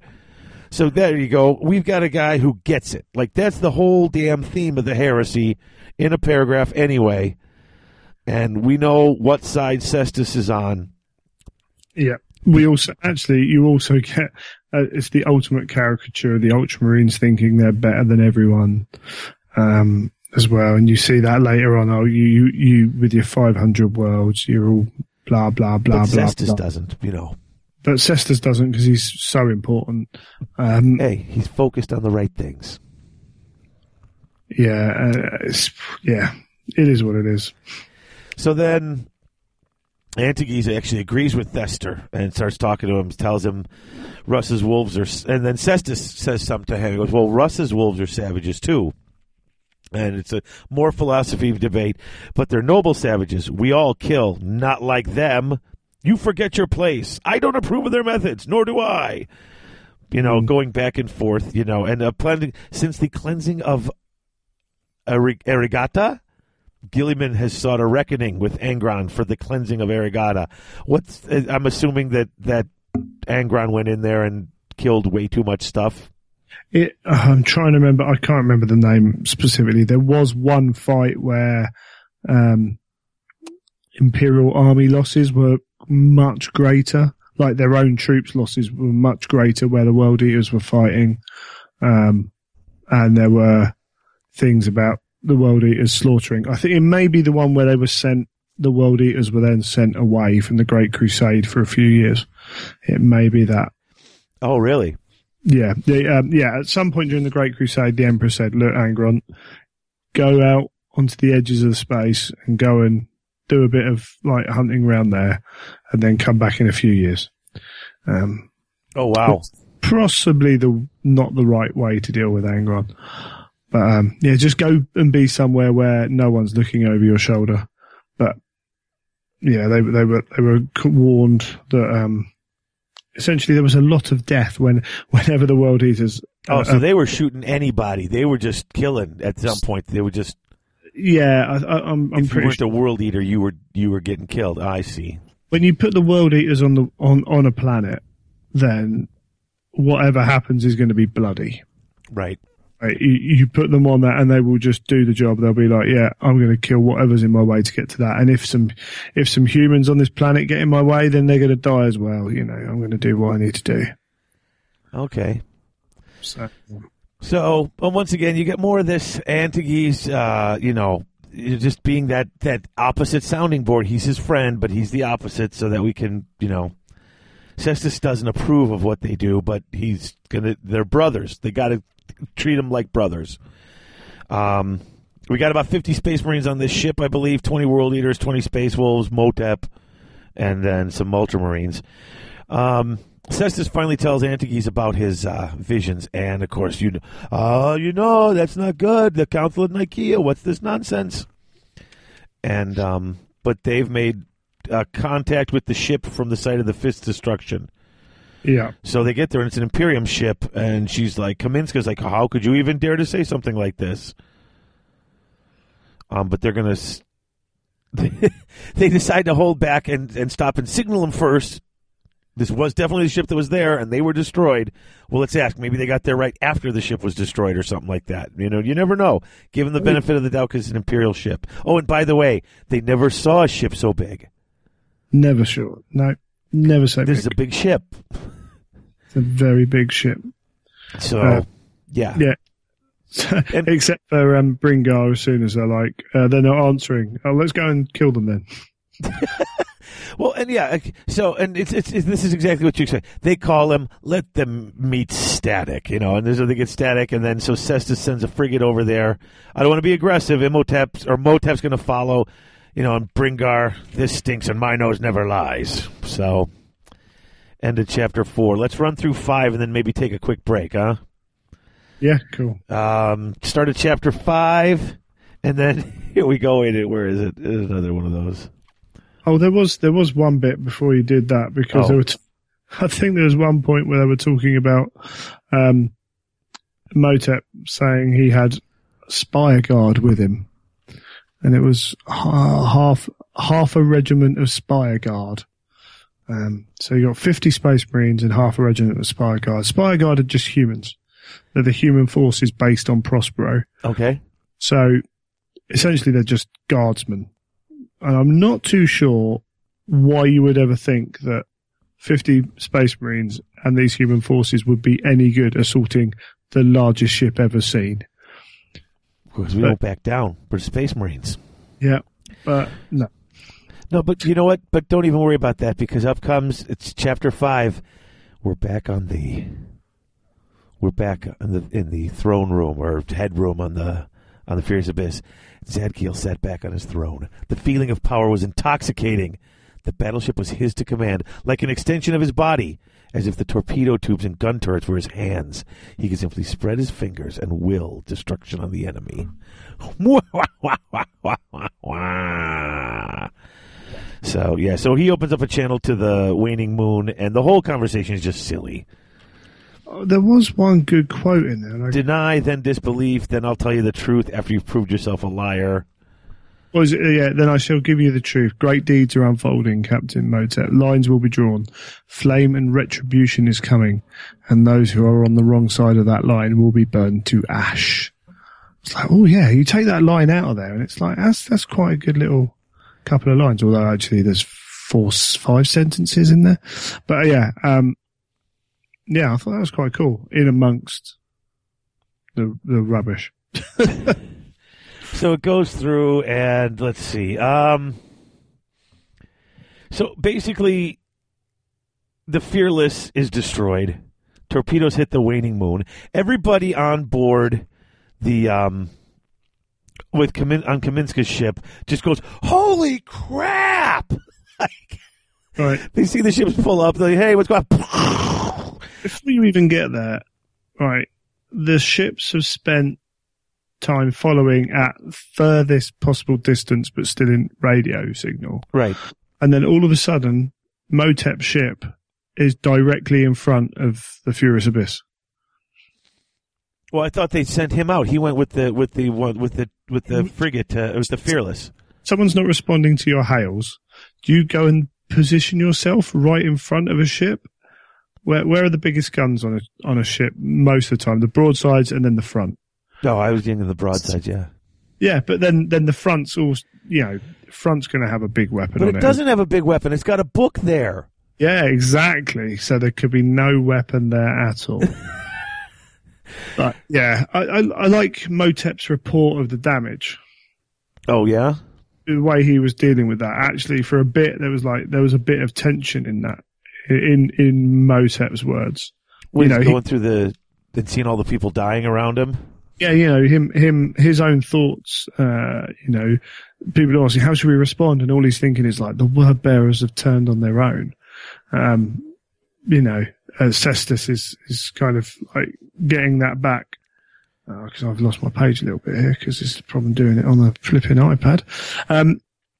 But yeah, the way that Motep, and this, I think most of the kind of good bits, the good scenes involve Motep. I think that's why people respond well to him. The way he acts it tends to be written better than a lot of the rest of the book. Yeah. Well, so then, as it goes along, they try to send messages to Macragge and Terra, and then Kaminsky tells Vorlov to take the Boundless in after the Abyss. Bringar wants to go in boarding torpedoes, but Cestus says, no, wait, and Bringar's not happy about waiting. The waning moon's hit like 4 times for minimal damage, and then the torpedoes that went through and didn't do a lot of damage, they launch all sorts of little missiles from inside the ship, and that's bad. That messes up the waning moon really bad. Yeah. Tons of shots hit the Furious Abyss, but it doesn't really seem to have any effect other than cosmetic. I do have another issue with the biggest ship ever built, designed for the purpose of breaking Macragge,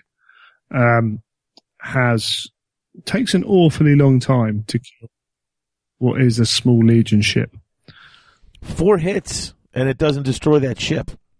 Yeah, of those torpedoes that blew up into more torpedoes.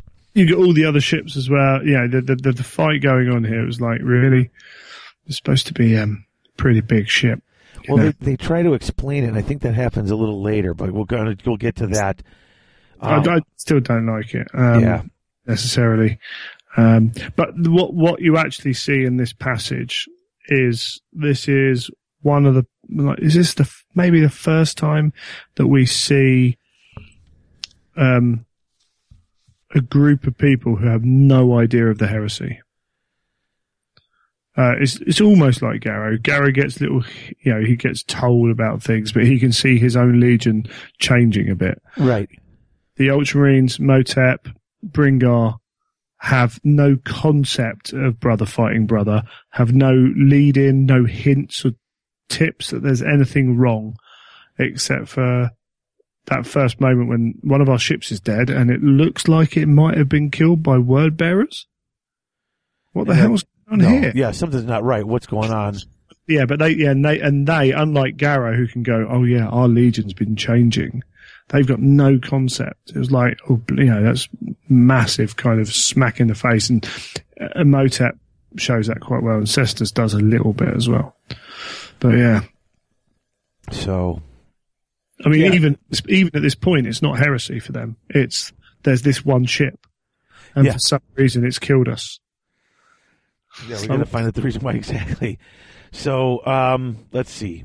The Boundless launches all of its little assault boats, which I kept picturing as starfighters, but apparently they're 10-man craft.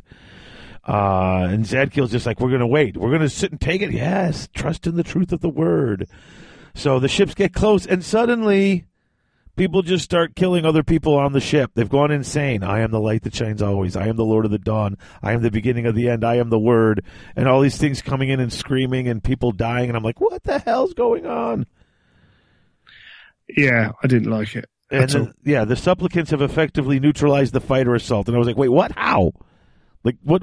But apparently they have an entire section of this ship full of just these, like, sort of trained hitsikers who are disguising the ship. Like, they can do everything. Like, they can disguise the ship with their brains.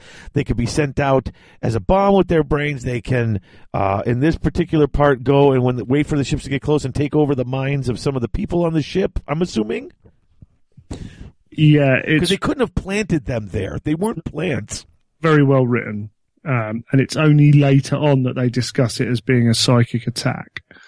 But it's not very well written. Psychic powers, I mean, they should know that there's a price to pay and there's an effort cost. This is what I'm saying. They would have just turned their broadsides around and smashed these ships into oblivion. It doesn't make sense if you try and read it properly. It's not great. I mean, there was one point as well where I think Zadkiel tells someone to run down somewhere. Oh, that might be later on. But, bear with me 1 second. Yeah, no, it's something else. Why didn't he just shoot him? Yeah. They wanted to show off they got these things, but it just makes it a bit silly. Yeah, so Zadkiel's going to open the book, and you're like, huh? And then 80% of the ships are gone. That's when they realized it was that psychic assault. It must have been psychic. Yeah, it must have been. Yeah, that's it. It's like, what's happened? Oh, it must have been a psychic attack. Our crews turned on each other. Do you think it was psychic? Well, why else would the crew turn on each other unless somebody was controlling their brains, I guess? Yeah, maybe. And then the clincher of the whole section. Then let's see. The Cestus interrupts with the psychic question, tells him maintain the lance barrage of the Wrathful, and that should be enough. And Kaminsky's pissed. He's like, then the massive book opens in the front, and a giant gun comes out of it. It's one of them trick books. Just for a start. Right? Seriously, this is like Spaceballs at this point. So is this book like closed, end on, pointing out the front of this ship, right? And then its pages open like wide, so it's like this really wide opening. And there's a hole in the middle. There's a hole in the middle. Why do you need the big book period, because I've got like images of this book being like just stuck on the end of this thing, like being bigger than it, and it's just makes sense. It's symbolism, but again, it's symbolism driven home with a hammer. It's like, I'm going to symbolize hitting you with a hammer by hitting you with a hammer. And it's like, the gun's really cool. I like the gun. I think it's awesome. Cause it's a beam, isn't it? But it's just everything else around it is just awful. Yeah, Mm-hmm. But there we go. What can you do? So, all right. Well, we're 5 chapters down, quarter of the book. We're going to have to pick up the pace here a little bit if we want to finish this one in one go. And I really do. Yeah, that's so, correct. You know what? Let's take a break. A little musical interlude. Let people take a few seconds to pause right here if they want and run to the restroom or whatever, because that's what I think I'm going to do. Cool. So let's take a quick break and then come back to more of this.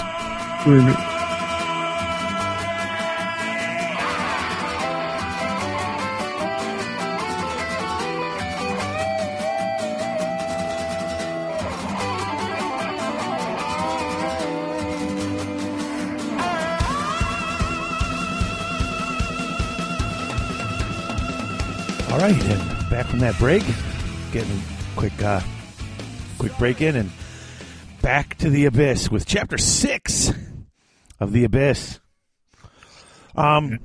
Space battles are slow. It actually tells you this. Space battles are slow. Which leads me to wonder how when they blew up the first ship, how everyone was like shocked when they watched it blow up that nobody saw. Because it says how even at close distances, it may take a minute or two for the missiles to get there. Doesn't it say that right here? Yeah, it's, again... Yeah. Oh, taking seconds to crawl across the blackness. Laser battery salvos taking seconds. And that's the speed of light. Oh. So the torpedoes maybe not so much? No, that'd take a long time. No. The fighter wings. I don't think you'd turn around to a fighter pilot and tell him that space battle's slow. I think when there's flak coming in at a fighter pilot, yeah, I think they'll tell you it's pretty quick. But so Kaminska is shocked. Cestus says, "Oh, that's a plasma lance," but I didn't know they were using them. And she's like, "What is going on?" It's a theoretical weapon, Captain. Yeah, yeah. So Cestus admits, "What's going on, Cap? I honestly don't know." Yeah, there's a question like, have they gone plasma critical? Which is it plasma critical? Yeah, it is. Oh, so maybe it's the wording's not quite there, but they don't know what's going on with the waning moon. But, you know, it's been hit by like loads of stuff, including this big mega weapon. And bearing in mind, this is the biggest ship ever built, and it's the big mega cannon hidden in the big mega book in front of the big mega ship. And it's firing against one of the smallest kind of escort ships. And well, I mean, here's the thing: it cuts the front third of it off. If you cut the front third of a ship off, I mean, doesn't bad stuff happen to that ship? There's an awful lot of not bad stuff. Imhotep's ship can take in an amazing amount of damage. Okay. To be fair though, there is if you've not hit the engines and you've not hit the power supplies, then with 4 torpedoes that ripped up the hull and exactly fired mini torpedoes. Why is this ship still there? So only the munitions will go boom if they haven't hit any of that other stuff, but it is a bit ridiculous. And then even better is like all the blast doors have come down to block off. So essentially you've got this forward part that's sealed. Right. Which is fine. Blast doors are designed to do that and everything else.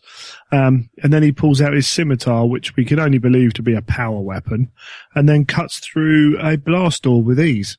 Now, like, a blast door's supposed to take... that scene in Star Wars in Phantom Menace when they're trying to get through that blast door with their lightsabers and stuff. It's taking forever and ever and ever. They stick it all the way in like a needle, and then they got to slowly drag it across. Yeah. Yeah, but no, he cuts it with ease with a power weapon. Okay, let's just... So, oh, and then here's Antigys again. I can't believe we're attacking the word bearers. Listen, I don't care what you think. They're they're attacking us. We need to fight back, you know. And Antiques is such a sounding board and such an obvious foil, you know. But the problem is, like, when you get a good foil in a book, okay. Draco Malfoy, whether you like Harry Potter or not, is a nice foil to Harry Potter. He's everything Harry's not. He's like that opposite of him.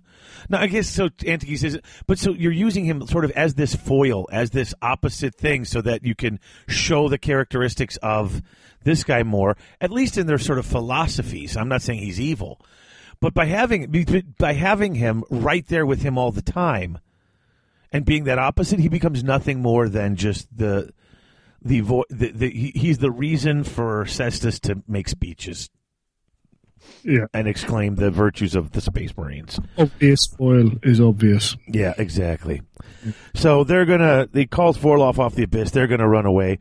Waning Moon is dying, and I'm sitting there going, "How big is it? There are thousands." Didn't it say something like there's thousands of people aboard this ship? Yeah, I don't know. It seems to be kind of getting bigger and smaller. It's a TARDIS. Yeah. So he gets in his savior pod because, you know, they're... Well, you had that whole scene of him going to get his stave. Yes.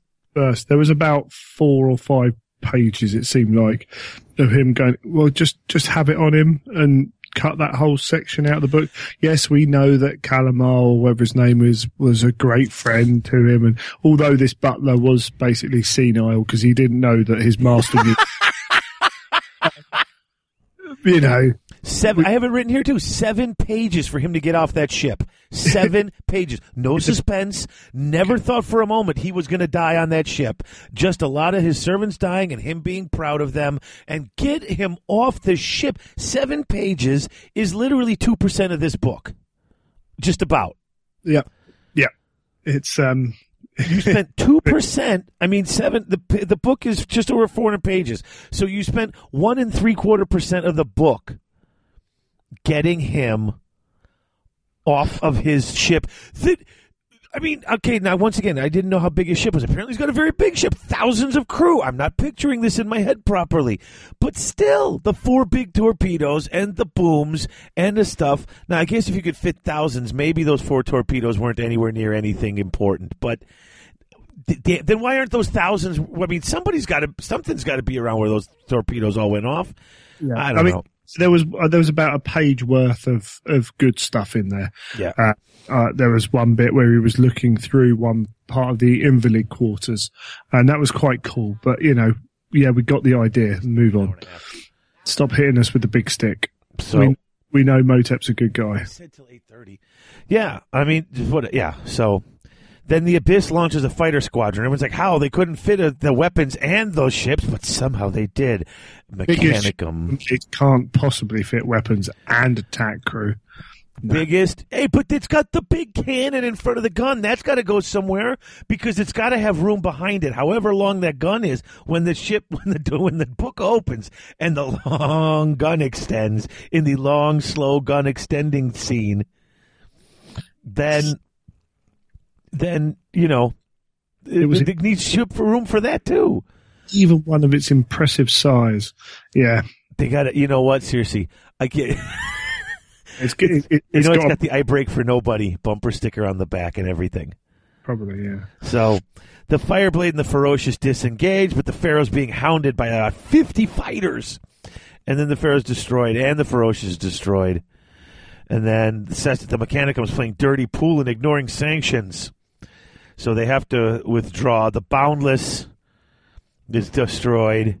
The Astropaths can't get much because the Astronomicon is gone. Isn't that the Emperor? Yeah. I mean, the warp is that crazy that the Astronomicon is gone? Essentially, yeah. It's like you often, like the Imperium's either it's described as a storm or a sea or a bit of both. Okay. Essentially, yeah, it got either gets too rough out there that at this point the Astrocon's gone. So once again, there's a decision that has to be made. And when a decision has to be made, I want to know exactly what Cestus thinks and why. So I'm going to go send Antiges in to argue with him. If this was done by the World Eaters, one of the World Eaters, it would have been a lot less cringy and forced and a bit rubbish. Yeah, we need to go to Earth. Well, I mean, Antiques wants to go to Earth to warn him. No, we got to go to McCrag. The message would never reach them. We're the Legion's last hope. You're letting your emotions and your arrogance cloud your judgment. Your loyalty deserts you, brother. So, it's more of that. And again, Antiques is a useless character. Yeah, and then the Boundless is destroyed. Yes.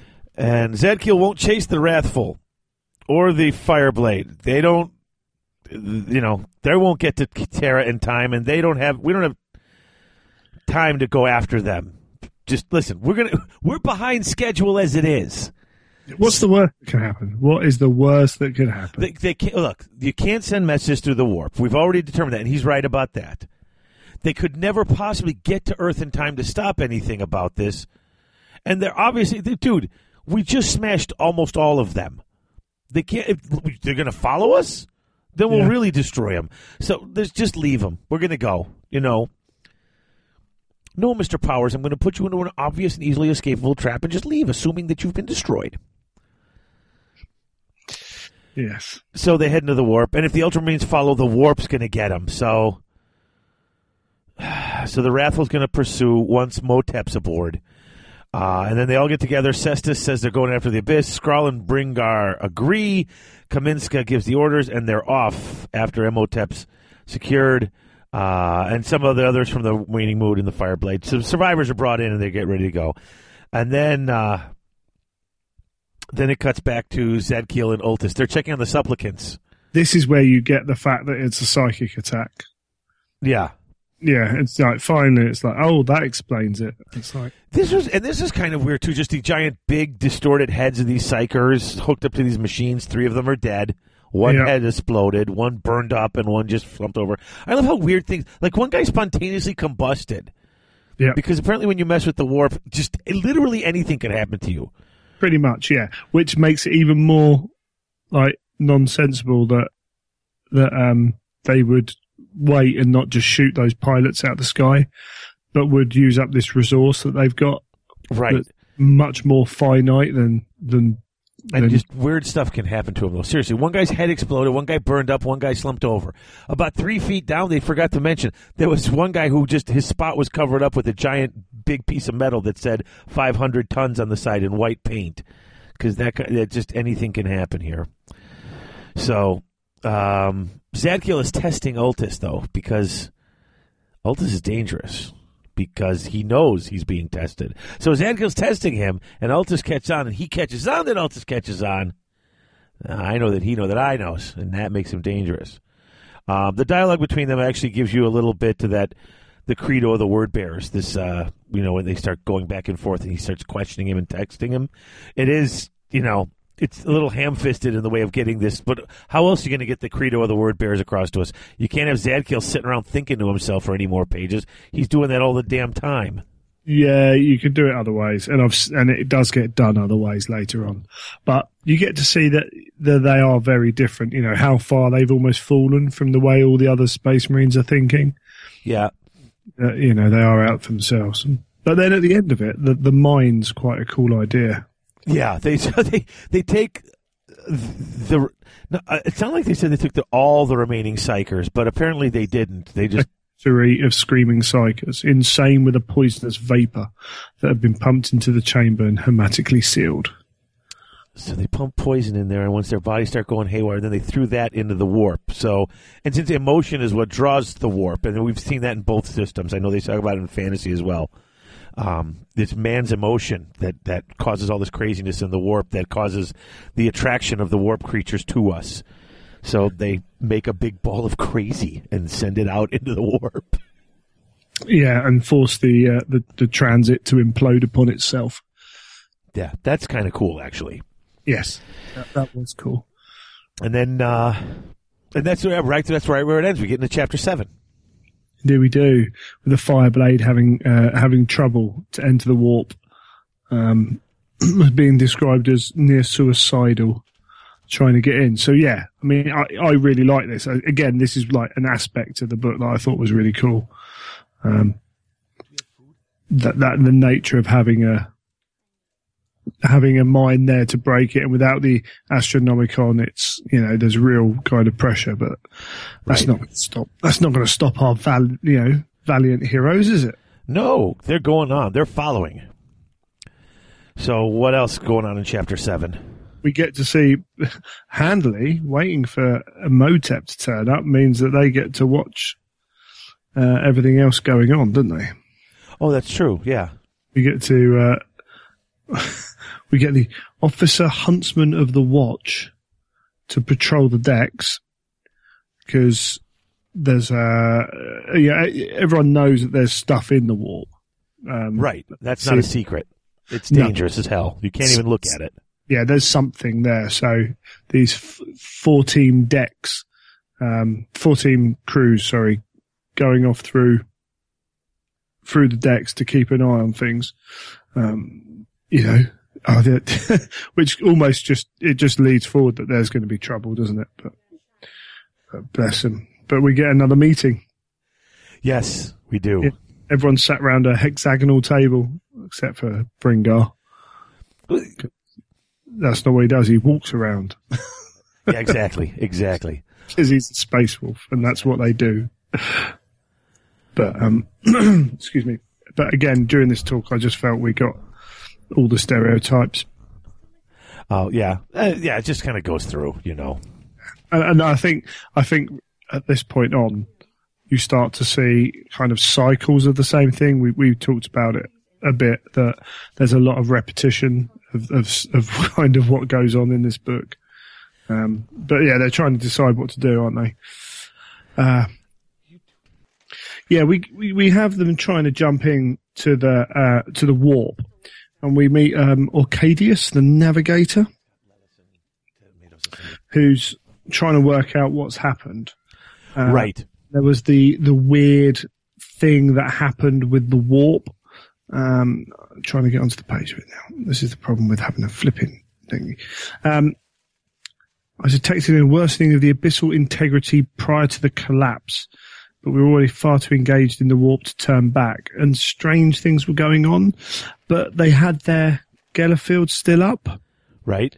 So did it push through? Was there issues with it?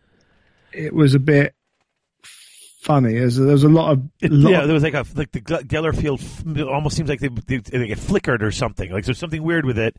So in that moment, was it dropped? Did something sneak in, or so... But the whole kind of Orcadius thing seemed a bit ham-fisted in the way it was dealt with. Excuse me, but we've at this point we then get to see that there is a figure walking around the restricted areas on the ship. Right. So it becomes clear that something's sneaked its way on. Right. And in fact, we get then Imhotep is meditating, and yet he feels there's something out there that he at this point we get to see that maybe the Gellerfield fluctuated, but it's kind of only at the point that you get to Imhotep that you realise that there was this fluctuation in the Gellerfield, which has allowed this creature to wander the halls of the... Yes, and now Imhotep senses something, a presence he's not felt since... Okay. Sorry. That's right. Had to throw that in there. Yeah. Nothing if not a useless pop culture reference, so. That's all good. What can go wrong there? But they make contact with the Fireblade. So... Oh, that's right. This is... Wait, what? We've made contact with the Fireblade, and it's like, wow, everything's going to be fine, surely. Yeah. It's not only grim dark in the far future, but they don't have movies. No. They've never seen the things not to say and things not to do in exactly because situations. That ship we thought was destroyed, it's right here next to us in the warp. It made it. Isn't that awesome? It's so lucky. It's unbelievable. And we get. Sorry, this is where I'm not so good with these notes, Dave. You're the man. Yeah, something's wrong with the Largo on there. I've got to learn how to take. I've taken all these notes, but I need to write them out better. We have the huntsman locating the crew member of the Fireblade, but the Fireblade's only just docked. So how does the crew member get all the way from the Fireblade to there? Dun, dun, dun! Doesn't make any sense. Not that anyone can believe that the Fireblade should be there in the first place, but you know, these things happen. But then the Fireblade opens fire. It's like, oh, it was all part of a plan, and it's something's gone wrong. And we get excuse me. And we get the call for the Space Marines to meet up to launch an attack. Yeah. Oh, exactly. well, to launch an attack to defend themselves, because we have this warp spawn thing that Emotep's now hunting. Right. Luckily, he meets up with Bringar and the World Eaters, and they start to go through the ship, cleaning them of warp spawn, which was a cool little scene. I mean, you have these weird vampire-like warp spawn, Right. a trio of them with flails and needle-like fangs and barbed fingers, and the typical way that warp spawn are described in these books. Yeah, I was picturing something that's more Zinchian, I guess. Yeah, again, they throw Mouths and out teeth, yeah. tentacles and whatever you want, really. But you know, a bolter is always a good weapon. And Yes, it is. They can keep them down. It might not be any good in the game, but they can keep them down. But within that, Emotep then gets that psychic, testing of his psychic defenses as well. Right. But it's, I mean, sorry, this is where I am awful. But eventually, that spear thing that Emotep's using, His wand that turns into a spear.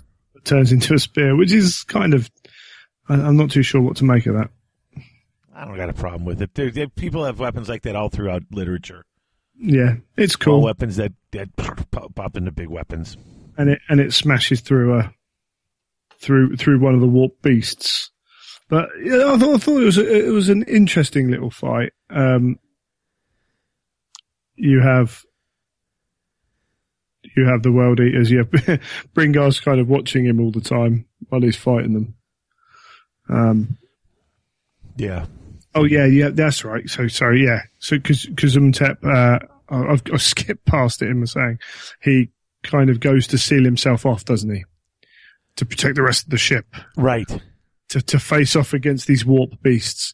And Bringar's like, oh, he's going to use his psychic powers. Ooh. But he gets the job done. Yeah. And at that point, they're like, oh, he lives. And he's like, yeah. Bringar's again, there's only one way he could have got out. Sorcery. Which takes us into chapter 8. Yeah. So, I like that part where he saved everybody, though. That was one of the cooler parts in the book. It was cool. It was noble. Again, it was Emotep being awesome. Yeah. I mean, their magic powers, their psychic powers are pretty cool, especially in the book. Because in the book, they can do anything. They just look at stuff and crap burns and explodes. It's just friggin' awesome. It gets crazier and crazier when you read later books. But yeah, those big tentacly things. I will apologise for guys. Hope David and I are sharing the workload on this to try and get these out a bit more. And I'm not quite as used to doing this kind of stuff as David is. I'm more the colour commentator. No worries. I'll be working hard on it. Don't you worry. So yeah, we had that big fight. You know, loads of bolt guns, big tentacly demon things causing problems, and Emotep. And hey, my trick with the notes is I know everyone says they're kind of thorough. I try to go through and just kind of make sure I at least hit all the points.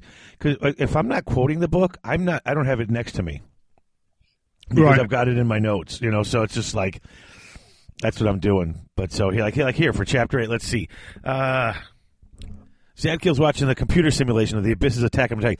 49% casualties on McCragg's orbital defenses, 75% from the orbital fleet, and 93% of the population. If the plan goes off correctly, that's what'll happen. Yep. We finally get to see the plan. Yep. So, yeah. Well, at least what the plan is going to do. We still don't know the plan. I think the plan was actually kind of clever.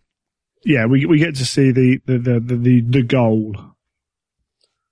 Yeah, but so Bringar and Skrull are arguing with Cestus and Antiges because Motep used magic, and he shows up while they're arguing. He found a weak fuel link and used it to burn everything, and Bringar basically calls him a liar and attacks him. Yep, because all space wolves are feral animals. Yes, because they can't. Yeah, exactly. He can't control himself. You're a liar. I have to kill you. Cestus knocks him off of him. Antiges blocks Skrull. Skrull is annoyed but stands down. I kind of laughed at that because I'm just like, oh, see, there is some brotherhood there. He's not going to attack another space marine for no reason, even though he's a world eater. But that's not the people he attacks. So Bringar is livid that Cessus stops him. He's like, I'm in charge and stand down, battle brother. And he says, you're no brother of mine. And he spits on the floor and leaves. And Skrull goes with him. And Emotep says, thanks. And says, don't thank me.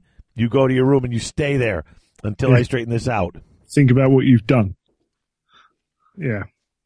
I mean, literally, he sends him to confinement. Yeah. Confined to quarters. But we get to go and see Zadkiel again. Oh, yeah.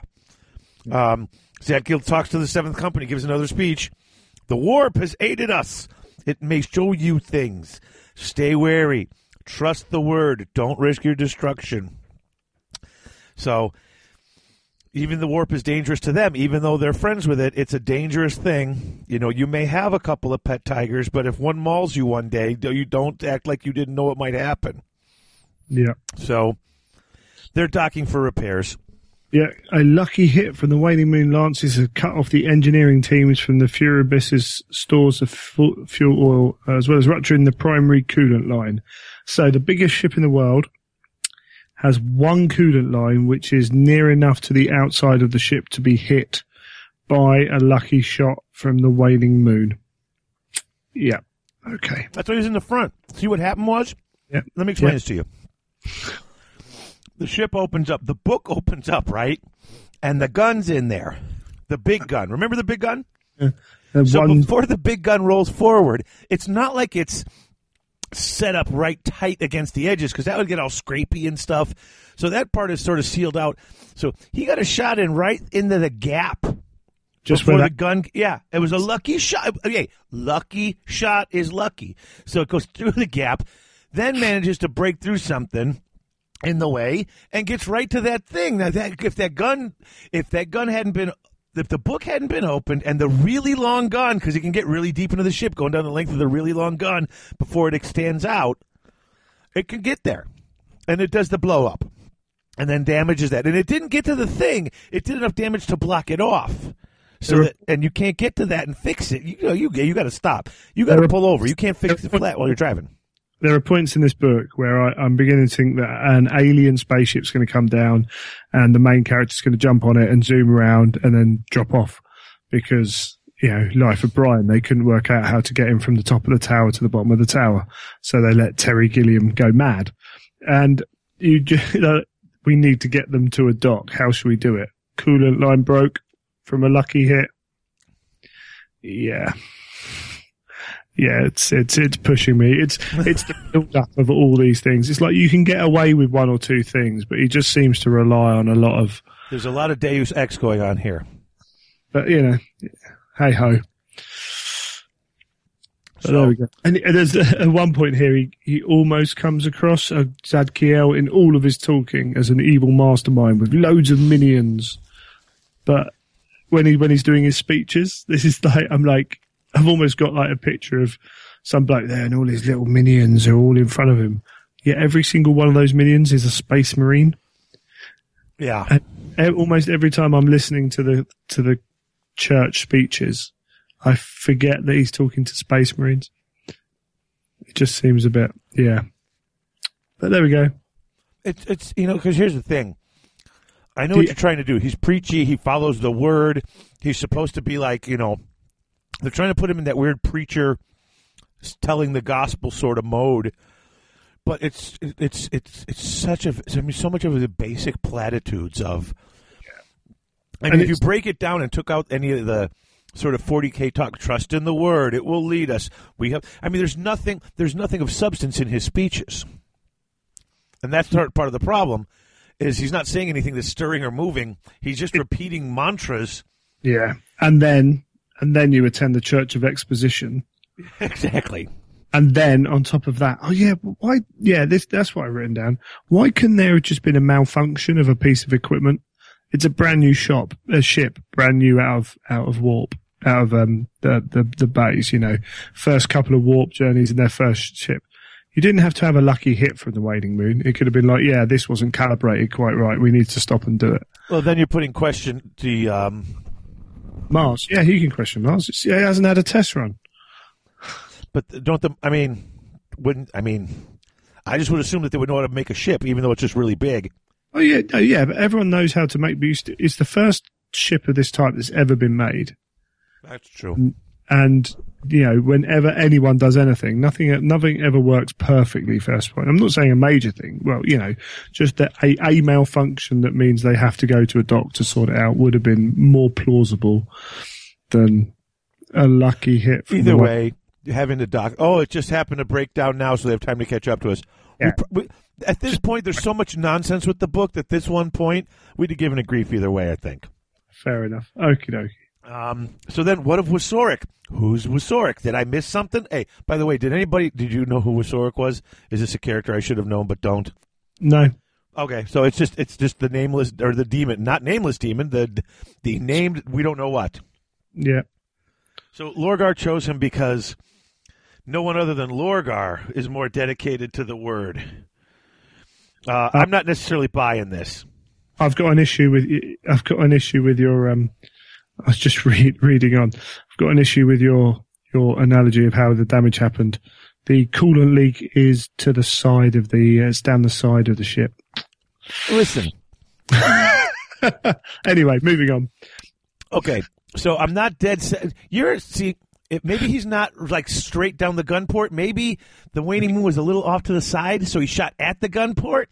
So he went through the center, but at a slight angle to go more to the side. That's why there's the structure thing there.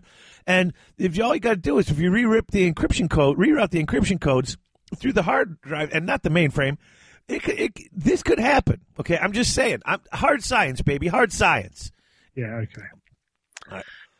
Yeah.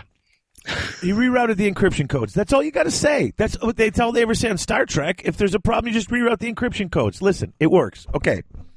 Yeah. So I'm not necessarily buying that this guy, where Zadkiel's sitting there saying Lorgar chose him because no one other than Lorgar was more dedicated to the word. I mean, that could explain why he's such an ass. But his little pompous, nobody's more dedicated to this than me. Oh, yeah, big time. Yeah. Now, Kaminska calls Cestus to the bridge. She spotted a coolant leak on the bridge. That was the line. That's an eagle eye of Kaminska. The Abyss. Yeah, they had a coolant leak. They're going to have to dock. On that 20-odd kilometre long vessel. So I spotted a coolant leak and air leak because they've only got one coolant. Coolant line, and that coolant line is leaking. And they obviously haven't rerouted the encryption codes, so they must have to dock. There's only one place it can dock. So now we're going to plan. And then we get into Chapter 9 with the plan. Yeah. It starts in Chapter 8, doesn't it? Because there's three assault boats head out from the launch bays of the Raffle. I'm sorry. I'm totally sorry. I skipped part of my notes. I was so excited to get to the next chapter. And they did so with stealth and subterfuge. Just to make sure that you know that they were being stealthy and subterfugey. But not only that, I totally skipped where Cor Farron talks to... Oh, yeah, so did I. Yeah, I'm seriously. It was the other side of the page. I had some more notes. I guess I shouldn't say we're in Chapter 9 yet. The supplicant sneered in an echo of Cor Farron's idiosyncratic expression. He says, the warp's disquiet would prevent any warning for getting from a crack. I disagree. Any deviation from the plan as it's written holds the potential for disaster. The entire word could go disobeyed. Okay, now I'm confused. Lorgar has seen the future in his travels and his discussions with the with the Chaos Gods, or what we know as the Chaos Gods. They've shown him the future, and he's seen it, and he's writing it down. So how is it possible to deviate from the plan? And how can deviating from the plan bring disaster when he's seen that it's already happened? This whole thing is just... the whole Book of Lorgar thing has always kind of bothered me ever since I heard about it for the first time in the opening trilogy of books. The Book of Lorgar itself doesn't bother me. This book, in the way it handles it, bothers me. Because it's like a playbook, is what it sounds like. In this book, certainly, yeah. Yeah. And it's not dealt with quite the same way in any of the others. But yeah, so they send Ultus to lead a group down there. Soon Gilliman will burn and Lorgar will rule the stars. I have a question about that. Is that a slip? I mean, won't Horus rule the stars? Or are there other plans at work going on here? Because he literally says Lorgar will rule the stars. Well, yeah. I'm just saying, I didn't know. Maybe I'm reading too much into that. There are lots of different... I mean, we've already seen Erebus try and use things the way he wanted to use them, and Horus slamming down and saying no. So, you know, Erebus's motives aren't the same as Horus's motives. And we've already seen that some of the demons have different motives as well. We're just seeing that as soon as you break from that brotherhood, you know, it's kind of all... We're just seeing more of it being all about people looking for their own bit of power. Right. So I think it's just built into that. So, the Rathril breaks warp with the Fireblade, destroys the Fireblade, dumps all their dead, and comes up to this place, which is a gas giant bigger than Jupiter with rings deadlier than Saturn's. People live on some of the moons. Each moon is the size of Terra, and it's livable. So each one's a planet full of people. The 14th moon is a huge orbital dock, and that's where they're going to go. With their stealthy assault boats. They just say that they managed to get there without being noticed, which is quite amazing, bearing in mind that they know they're following them, and they have things called sensors. But hey-ho. Well, that might have been a problem. You know, hey, sometimes you got some bad weather. You know, they couldn't see the Necronomicon, not the Necronomicon, the Astronomicon. Yeah, so... so maybe they can't see them. Okay, so the three Salt Bolts go. Skrull goes with the World Eaters in the lead. Bringar is with the Space Marines. Antigis is with the other World Eaters. Bringar's with Space Wolves, not Space Marines. Well, same thing. Antigis is with the other World Eaters. He argued his way into the lead instead of Cestus. Cestus can't go on this mission because he's got to lead the thing. So it was the Bruce Willis moment in Armageddon. Kind of, yeah. No, actually, no, because that was where he sucker punches him and leaves him in it. They saved that for later. In fact, that was my exact analogy. Actually, yes, they and did. I was going to avoid it because I'm like, that movie is so cheesy. I love that movie. Don't. Oh, I do too. I own it, and everyone makes fun of me. I made the kids watch it less than like 6 months ago because they'd never seen it, and they were mad at me. They're like, "Oh, Dad, that was terrible." I'm like, "I know, but it's so wonderful too." It's brilliantly terrible. Exactly. But yeah. So they're going to get in there with Kraken eggs and melta-bombs. Yeah, and exactly. They're going to bring the ship down with Kraken eggs and melta-bombs once they get in. That's the plan. But yeah. Hey, that was the plan on the dock. Yes. And look, when they showed up, the core was nice enough to implode. So maybe if they go in here with Kraken eggs and melta-bombs, it could work too. Yeah, it worked last time. But we get that nice cheesy. It would do me great honor to have you, brother, and TG's as my representative. Yes. Watch him on the shoulder. So then, to his knee again. And TG's bowed to his knee. They're all bowing. Everyone's bowing. Well, he's bowing to his superior. That's not uncommon for the Space Marines to bow to all the other legions. I don't bow to their to Primarchs and stuff. Ah, okay. Well, he's that's true. He's superior. He's not like 5 levels above him. It's Maybe Anti-Jesus is trying to show maybe he can learn. He's learned from Cestus. a copy. He's learned humility Yeah, by bowing when he didn't have to. See, he's learned the humility. That's it. That's why he had the bow in the beginning, setting this up now. That healing of that rift from earlier. See, dude, this is pretty complex. So, Altus and his crew order the workers on the dock to get to work. We don't care if you have orders or not. Fix this damn ship. He's in Astartes, so they say, okay. And then we get to Chapter 9. I apologize. Now we're on Chapter 9 when the Astartes start to go after the Abyss while it's at dock. But so then, go ahead. they docked quickly without incident, having avoided radar and long-range scans. Yep. No explanation of how they did that, but they did it. Do I have to explain everything? They then make their way stealthily to the Abyss whilst on this moon. You've read Dune, right? Yeah, a long time ago. You know how they have to walk without that rhythmic pattern so as not to attract a sandworm? Yeah. Maybe that's it. That's the shuffle, sidestep, shuffle that keeps them out of the radar and the sonar and the every R. And then they can walk right up. This was the bit where it's like, they got bandoliers of crack grenades, which you don't need because crack grenades work different, blah, blah, blah, blah, blah, and melter bombs. And it is like, it's like Predator at the moment. They're just walking across there. They're going to make you a sexual Tyrannosaurus, just like me. Exactly. And try and force their way onto the ship. Which, again, they've got to do it. They're Space Marines. They're going to go for it. But you would have thought that the word bearers would be ready for this.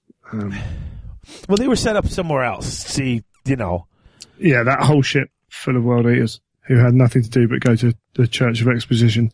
The word bearers, yes, they got jobs to do. They're at dock. While they're at dock, they're getting things, making sure everything's ready, to go. Oh, I forgot to say as well, in that bit, you've had the little chat with Kaminska, where we find out that the whole of the Saturn fleet was just about to be decommissioned. They only had 48 hours before they were going to hand in their badge. Oh, so this is like one final it's the final mission, too, for this ragtag bunch of people that happen to be at the wrong place at the wrong time. This is the final run. It's got everything. This book has everything. Yeah. Seriously, all we need is I'm trying to think of who was it who did the music for like RoboCop. Oh, why am I blanking on the guy who did the music for RoboCop, the original back in the 80s? We need a soundtrack by him and it'll be perfect. Oh my God, I can't think of his name now. I'm so mad at myself. Okay, whatever. Let's just finish up chapter 9. Then we can finish chapter 10 and get a break. We get Skrull. We get actually quite a half-decent description of how the World Eaters tap into the boiling rage of their implants to go and fight. Oh, yeah. Yeah, that actually is kind of cool. Yeah, which is cool. I thought it was quite well done, to be honest. Again, there are like little sections of this book which are well written, and actually I've read other Ben Counter stuff which isn't badly written. I just don't know with what quite. I don't know if he tried something in this book and didn't achieve it. But we actually get the big fight actually like on foot. The World Eaters going into the Word Bearers and chopping stuff up. Yeah, and then they. To be fair, this is the one point where the Word Bearers do kind of block their path when they didn't realise they were there. They weren't that stealthy. But we get the massive fight and big explosion of the drums, which causes everything to go a bit wrong. And the explosion. Yeah, the Ultramarines and the Space Wolves have to go and try and help their brothers out. Oh, that's right. Because, excuse me, but there was one line, we actually started to get 80s action hero lines in there as well at one point. Oh, I stopped with that stuff because it was just getting silly. There was a couple of like little one-liners that you would expect from a Simpsons episode about action films, Yeah.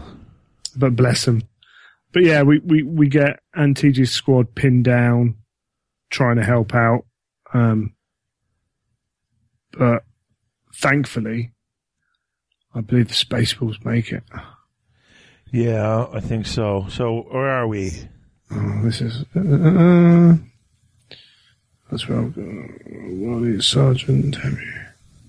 Yeah, Bringar hefted his belt of frag grenades and comes in and saves the day. But it's all looking pretty bad. But we get... It's very bolter porn, isn't it? These fights. Yeah. That's right, because of the struts on the platform. Okay, right. So then, I think we're almost at chapter 10 at that point, aren't we? We are. It's at that point, like the Blood Claws coming, the Blood Claws coming in with Bringar to save the rest of the guys. And back to the Wrathful with Cestus wearing a pained expression as he can't help his men as he stands and they're going to die. I should be the one there, not him. I should have been there. Yeah, it was my duty. Exactly. Into chapter 10. Into chapter 10. And I'm going to give you, okay. Here's what happens in the battle. Yeah. Antigis is saved by Skrull and his men. And they are butchering the enemy. Like, Antigis is a dead man. I mean, literally, bad guy, not literally, but bad guy, foot on his chest, gun pointing in his face, monologuing. Yeah. And then Skrull and his men show up, and they butcher these guys. And it upsets Antigis how they dismember these guys. What basically happens then is that the Space Wolves kill a whole bunch of the Word Bears, and the Word Bears kill a whole bunch of Space Wolves, and then the World Eaters kill a whole bunch of Word Bears, and then the Word Bears kill a bunch of the World Eaters, and then they're right by the Furious Abyss, the World Eaters and Antigis, and they actually, sort of like Luke Skywalker under the AT-AT, they get and cut a hole in and jump in the ship. And they do. They cut a hole in the ship and jump in. They're like, screw this, we're going in the ship. That's why the coolant got hit, because the armor can be cut by a bloke. Okay, right. There you go. Yeah. I'm telling you, that weak spot in the front, right through. Maybe that's where they jumped in. Maybe it was that hole by the book. Maybe. Or maybe they were like, we asked for plasteel to be put on the end. We got paper mache. Something like that. But then Bringar's pissed because he doesn't make it. The Abyss takes off. Yeah, it does. And that all that blue. Let's skip the whole engine wash thing as they run up and it goes right past them. Yeah, again, that one particularly. Okay, because we had this argument in the beginning of the chapter. So they get in, and Antigis turn out. We aren't. Of course. Good thing he's there to be the logical, level-headed one with all those crazy World Eaters. We're not getting out. We're staying here and we're destroying her. And of course, everybody dies in like 10 minutes of Skrull. And he's alone, and he's like, okay. And he's just going to make as much. He's basically like, I'm never getting off this ship alive. I'm just going to break as many things as I can before I leave. This is the point where Skrull becomes really cool. Yes. I really like Skrull. One thing that really just frustrated me and quite angered me reading this book was they cut their way in near the engine, near one area, and everything else is really close to each other. It's like they make their way along to the engine room, and then they make their way along to a cathedral, and then they make their way along here. And I'm like, well, you know why? That's when they map out the ship. You got all your sectors and portions. That he broke into the ship right by the convenient walkway. And convenient walkway goes through that's why they call it that. That's designed. Narrativium, yeah. Exactly. It's wherever he needs to be at the time. Yeah. Exactly. He makes his way around this ship extremely quickly, which just got on my nerves, frankly. Right. I actually asked myself at some point, like, wait a minute, I don't even know how people know what's going on anymore either. But basically, they get in, everyone dies but Skrull, and then back outside, Bringar captures Ultis. Yes. And brings him in alive. So, end of chapter 10. You know what? Wait, hold up. Why don't we do chapter 11? Yeah. And that'll be halfway through, just over halfway through the book. And we're hitting over 2 hours here. I think this is going to wind up being 2 episodes. Because I'm kind of actually having fun talking about it now. Because the parts that are silly, it's easier to commiserate after the fact with your friends on the silly parts than to actually read through them and take notes on them. Yeah, that's hard work. So, you know what? Yeah, why don't we do that? Why don't we do one more chapter? You take chapter 11, and then we'll pop back. And we've got all the notes done. We just need to take a break because it's like almost 2 a.m. by you. So, oh yeah, yeah. Probably want to get this thing rolling, and then that'll be cool. Anyway, I got to check my stuff on my Horus Heresy Drop Assault stupid iPhone game app that I've been playing. So, I got to go back and check that out. Definitely. Hey, I'm not playing a Traitor Legion. I'm playing a Death Guard. Is that who they are? I'm Sons of Horus, and then I wanted to change it to World Eaters, and it was like loads of coins. And I'm like, I can't be asked. I'm not paying any money to play this game. So wait, so you say so you started as a Traitor or I'm a loyalist Sons of Horus. Loyalist Sons of Horus. I'm I'm a Death Guard, Garrow's company. Exactly. So, exactly. It's good. I quite enjoy it. Yeah, At times there's been times I'm thinking just drop a quick $10. $10 will get me a few bumps, and I can quit being impatient. But I've been patient, and I've built up quite a thing, so I'm having fun with that game. But yeah, let's get to chapter 11 and then wrap this up. So, cool. All right. So chapter 11, Survivors Aftermath. I will break him. Yeah, Bringar flying back into the ship. I thought although it's an atmospheric ship that's had to fly around, but yeah, whatever.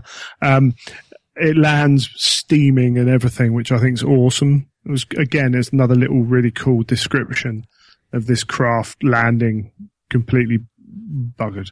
And Bringar kind of gets out with his captive in tow and just kind of Cestus is trying to find out what's going on, and he's just like, yeah, failed. Everyone's dead.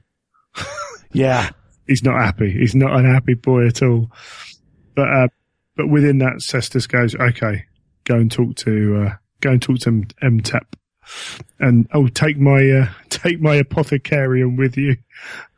Oh yeah. It's like, this is getting. So they got to that point where they have to torture someone. That's another tick on the on the movie. Yeah. Tick list. But also, actually, for an Ultramarine to do that, it actually shows you that Cestus is like almost like cracking up almost.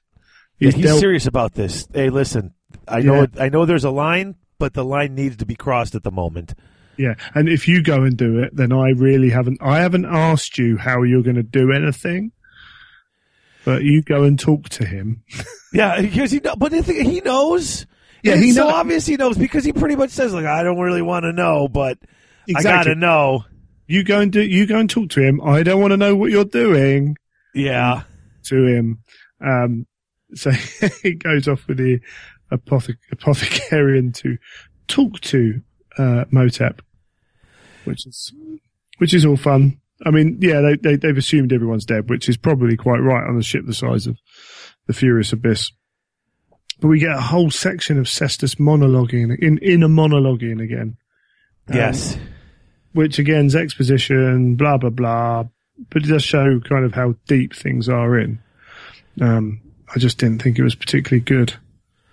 And that's what it comes down to with all of this. Here's the thing. Even if you're doing it tongue-in-cheek, there's not enough of it for me to know you're being tongue-in-cheek, A. Yeah. B, I don't want tongue-in-cheek in my Horus Heresy. I really don't. That's not why I'm reading this. I'm not reading this for a tongue-in-cheek story. No. And to top everything off, it's just... Yeah, it's just not. It doesn't fit. It just doesn't fit on any level. So, yeah. Cool. So we keep going. There are some bits in it which were quite deep and quite good, and the bit where Cestus now turns up to the interrogation, and he's, I will speak to you again once this is over. I would know the details of what happened. Do only what is necessary and do it quickly. It's an interesting, even at this point, the Space Wolf's telling him, I will break him. Right. Once is don't enter. No matter what you hear or see, don't enter. Do not think you can hide from me. And when his fingers penetrated the flesh, the screaming began. Yes, So absolutely. he doesn't just It got touch to the him. point where He No, it- actually physically digs his fingers inside this guy's body, like get that Yes. much physical contact. yeah, so that's Emotep eventually gets brought in to do that because again, it's one step for Cestus to say go and beat him up, and then it's another step for them to turn up at the door of Emotep and go, you know those powers that we really don't like you using that are against the Emperor's will. Okay, well now I need you to use them, but I'm going to think you're not using them. Right. Because during it, it's like, yeah, you can do it. Okay, cool. And then I don't know whether it's Cestus being I just Like, thought it clever was, with it or just not thinking that that's how it was going to happen. no, I think he knew it was going to happen. He knew it was going to be, he knew that, I don't know if when he shows up and finds the guy just mindless, basically his mind raped and just destroyed. I don't know if he expected that would be the outcome, but he knew what was going to happen. At this point, he's so desperate to save McCrag, he's going to try anything.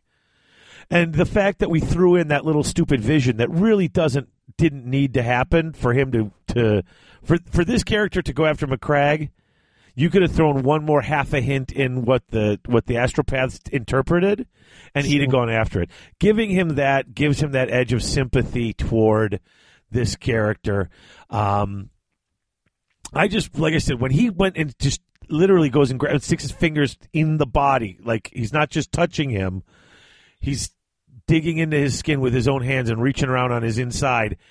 Actually reminded me of this series of The Necroscope, which is actually a really cool series, but it's more like weird vampires and Cthulhu stuff. But one of the guys who could read minds, one guy was a nice guy who could just read minds, and the other guy, he could read minds only of dead people, but he physically would consume their brain to know what they knew. So, hey, I was reading something recently, and in fact, it might have been in this book, because I don't know what the heck else I would have been reading that was 40K related. But did they mention somewhere in this book about when they eat something and then they can they know what it's what it knew? Don't they? I can't remember if it's in this book, but yeah, they can absorb. Well, we talked about it when the Space Marine book came out, because I was like, what? You could eat the guy's flesh Yeah, and then know his memories? How the hell does that work? But I think they mentioned it in this book, actually. yeah, I think it is somewhere. Just that, okay, of all the Space Marine powers, that's the weirdest one, I think. It is very weird. It's cool, but weird. But yeah, I do like how this chapter ends. I do just, yeah, you know. yeah, absolutely. I mean, within that as well, you have one more scene on the abyss, where they're talking about Wasorak on the Oh, yeah. on the ship, and it's not appropriate to mention his name, but they seem to be preparing these bodies for a rebirth to go on. So they're obviously preparing something on the ship, Right. and they're getting slightly worried or concerned that this one world eater at least is running around their ship. They have no idea where he is, and he's causing all kinds of problems. But you know what? That's actually smart. Like, you better be worried. There is a really pissed off world eater in your ship, and his only purpose on your ship is to stop your ship. The most destructive of all the Space Marines. And a really, a particularly vicious one is on your ship, tearing stuff up downstairs. Yeah, Yeah, exactly. That's just. But so that is where chapter 11 ends, and I think that's where we're going to have to call it for this episode. yeah. So, folks, contest is still open. The contest for the copy of Space Hulk. Please keep entering. Please keep doing stuff. We've gotten some cool entries. Someone sent us a meme, I think. I could have. I haven't looked through them properly yet because I was going to do it before kind of do it all at the same time. But we'll announce that one. I don't even remember what we said, but let's make it the it's going to be the feedback episode for this one, right? They'll give them time. Yeah, that's quite a lot of time. Yeah, or we could just make it next episode. It's your call. Yeah. Well, with the frequency of our episodes, next episode might be 3 weeks. So yeah, okay. Next episode then. So you still got time? A couple of weeks, a few weeks. We'll be back in March with the other part of this. Probably is my guess. By the time I can't record next weekend, and then even the weekend after that's my birthday, and then it'll take me a couple days to put it out. So it works. Yeah. All right, cool. All right, folks, we're halfway through the battle for the abyss. We're battling. We're battling through it. Yeah, that's what the battle through the abyss. That should be our that'll be the title for the feedback episode. It is unfortunate that abyss becomes abysmal quite easily. It doesn't help. Oh boy! All right, well, folks, hope you're enjoying this. And we're giving it a lot of stick, and it kind of deserves it because it doesn't. It just after what we've read. Because seriously, reading this again really makes me appreciate Descent of Angels. Yeah. And because that was the one I was like, actually, I didn't hate it. I just was pissed that it ended in the middle, and it wasn't a follow up for like 6 more books. I think we're trying to pick out cool bits of the book, right? But in general, the book's not very good. Yeah. But the story, whatever. I'm kind of having fun. Like I said, once when I was done reading it, I wish you would have said something. But once you said 80s action picture, that sort of made it a little more fun. Like I'm finding all those things in it, and at least I'm enjoying it for that. It does make me wonder if that's what it meant to be. Yeah, but it's made even worse by the end of the time we get to the end of the book. The book need not have happened. So. Yeah. Well, I even had some questions about that. Like, I mean... It's the next episode. We'll get to those questions next episode. And, folks, until our next episode, the Emperor protects. Death to the false Emperor. Congratulations on completing another episode of After Eleanor. David and Greg would love you to come and chat some more about the Horus Heresy in the forums at garagehammer.net/forum or on the Facebook page. Just search for After Eleanor. You can email us if you wish at greg@garagehammer.net or david@garagehammer.net. Finally, you can catch us on Twitter at After Eleanor, at Child of Fang for Greg, and at Garagehammer for David. If you'd like to support the show, you can visit the support page on the main website at garagehammer.net, and you can leave a positive review on iTunes. In addition, you can tell all your friends to come and join the community. Many thanks for listening, and until the next episode, may the Emperor protect.